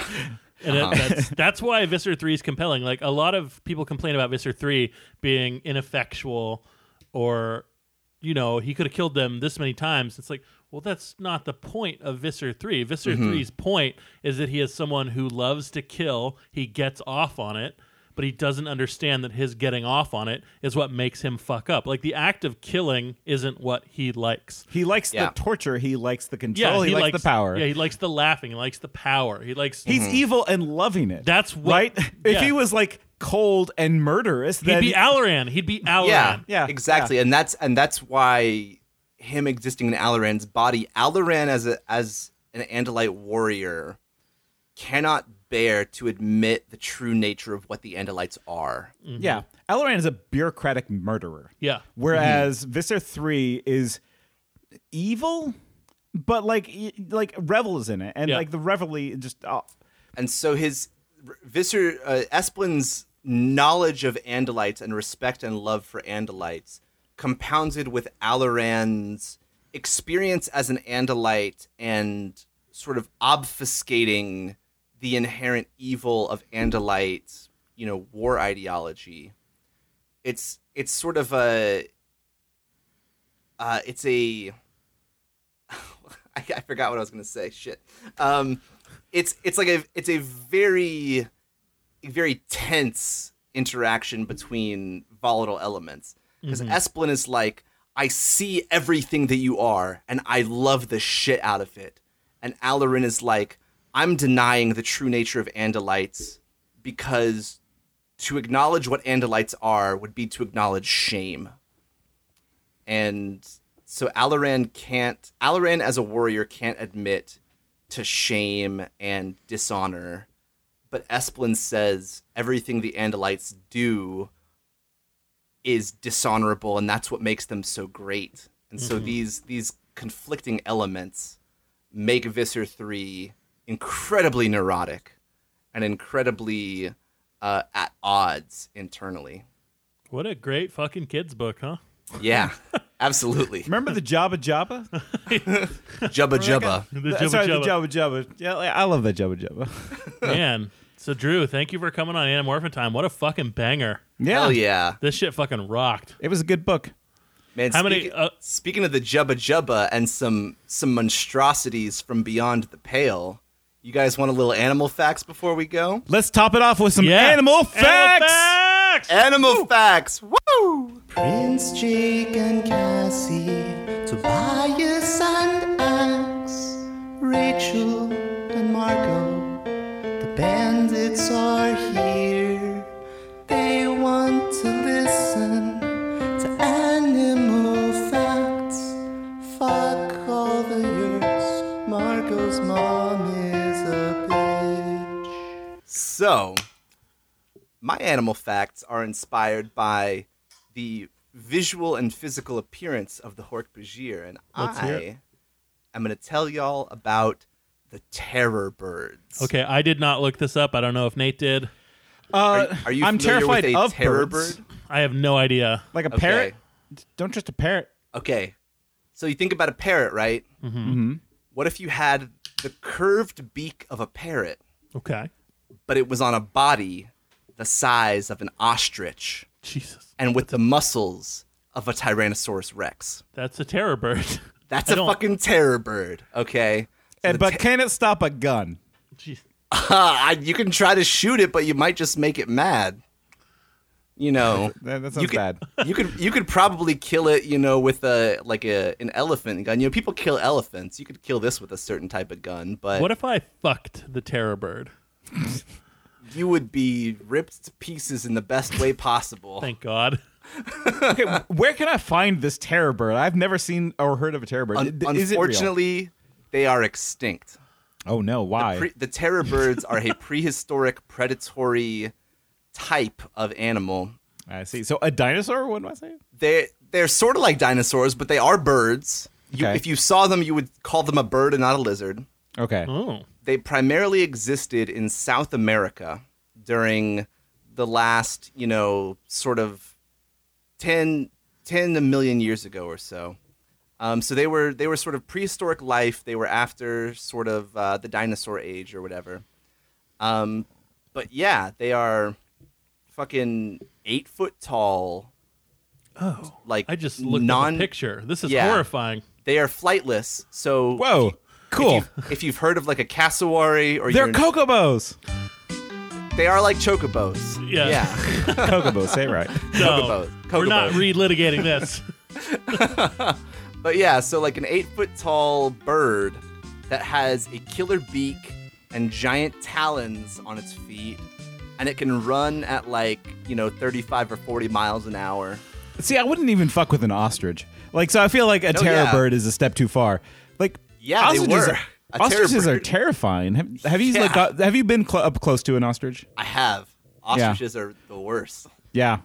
Ugh. They beat an Australian army. I don't know if you know that. I'm aware of the army versus ostrich encounter.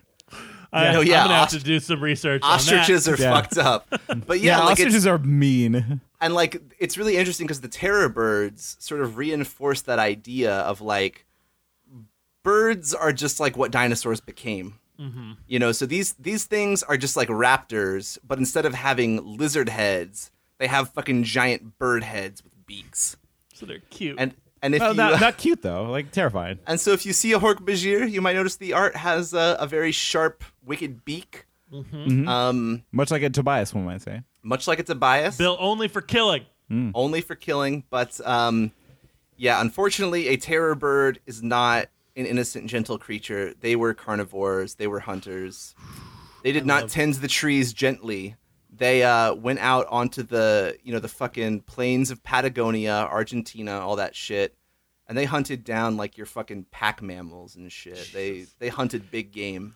Honestly, birds are cruel. Yeah. No, chickens will eat mice whole. I don't know if we've mentioned this several times on the podcast, but no, chickens are mean. I know you meant it WHOLE, but all I heard was mice hole.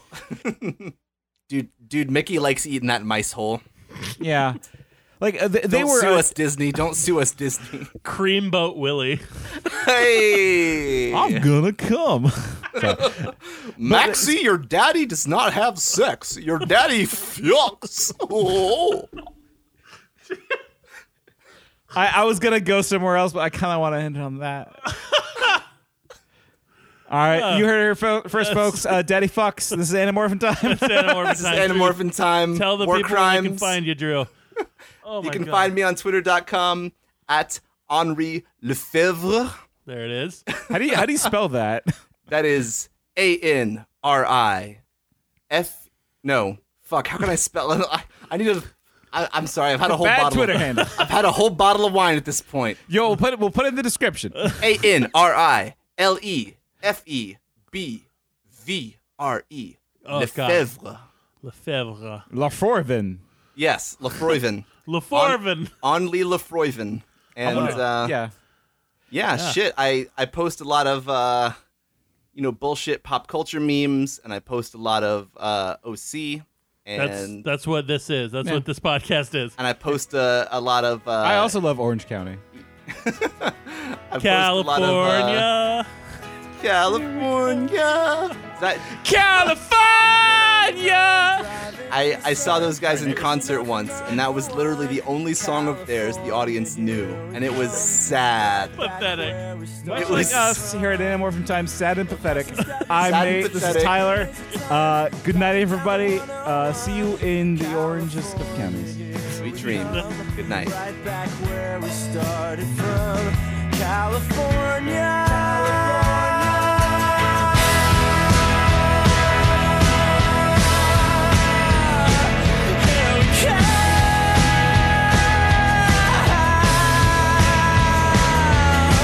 On the stereo, listen as we go. Nothing's gonna stop me. Holy shit, I'm gonna come!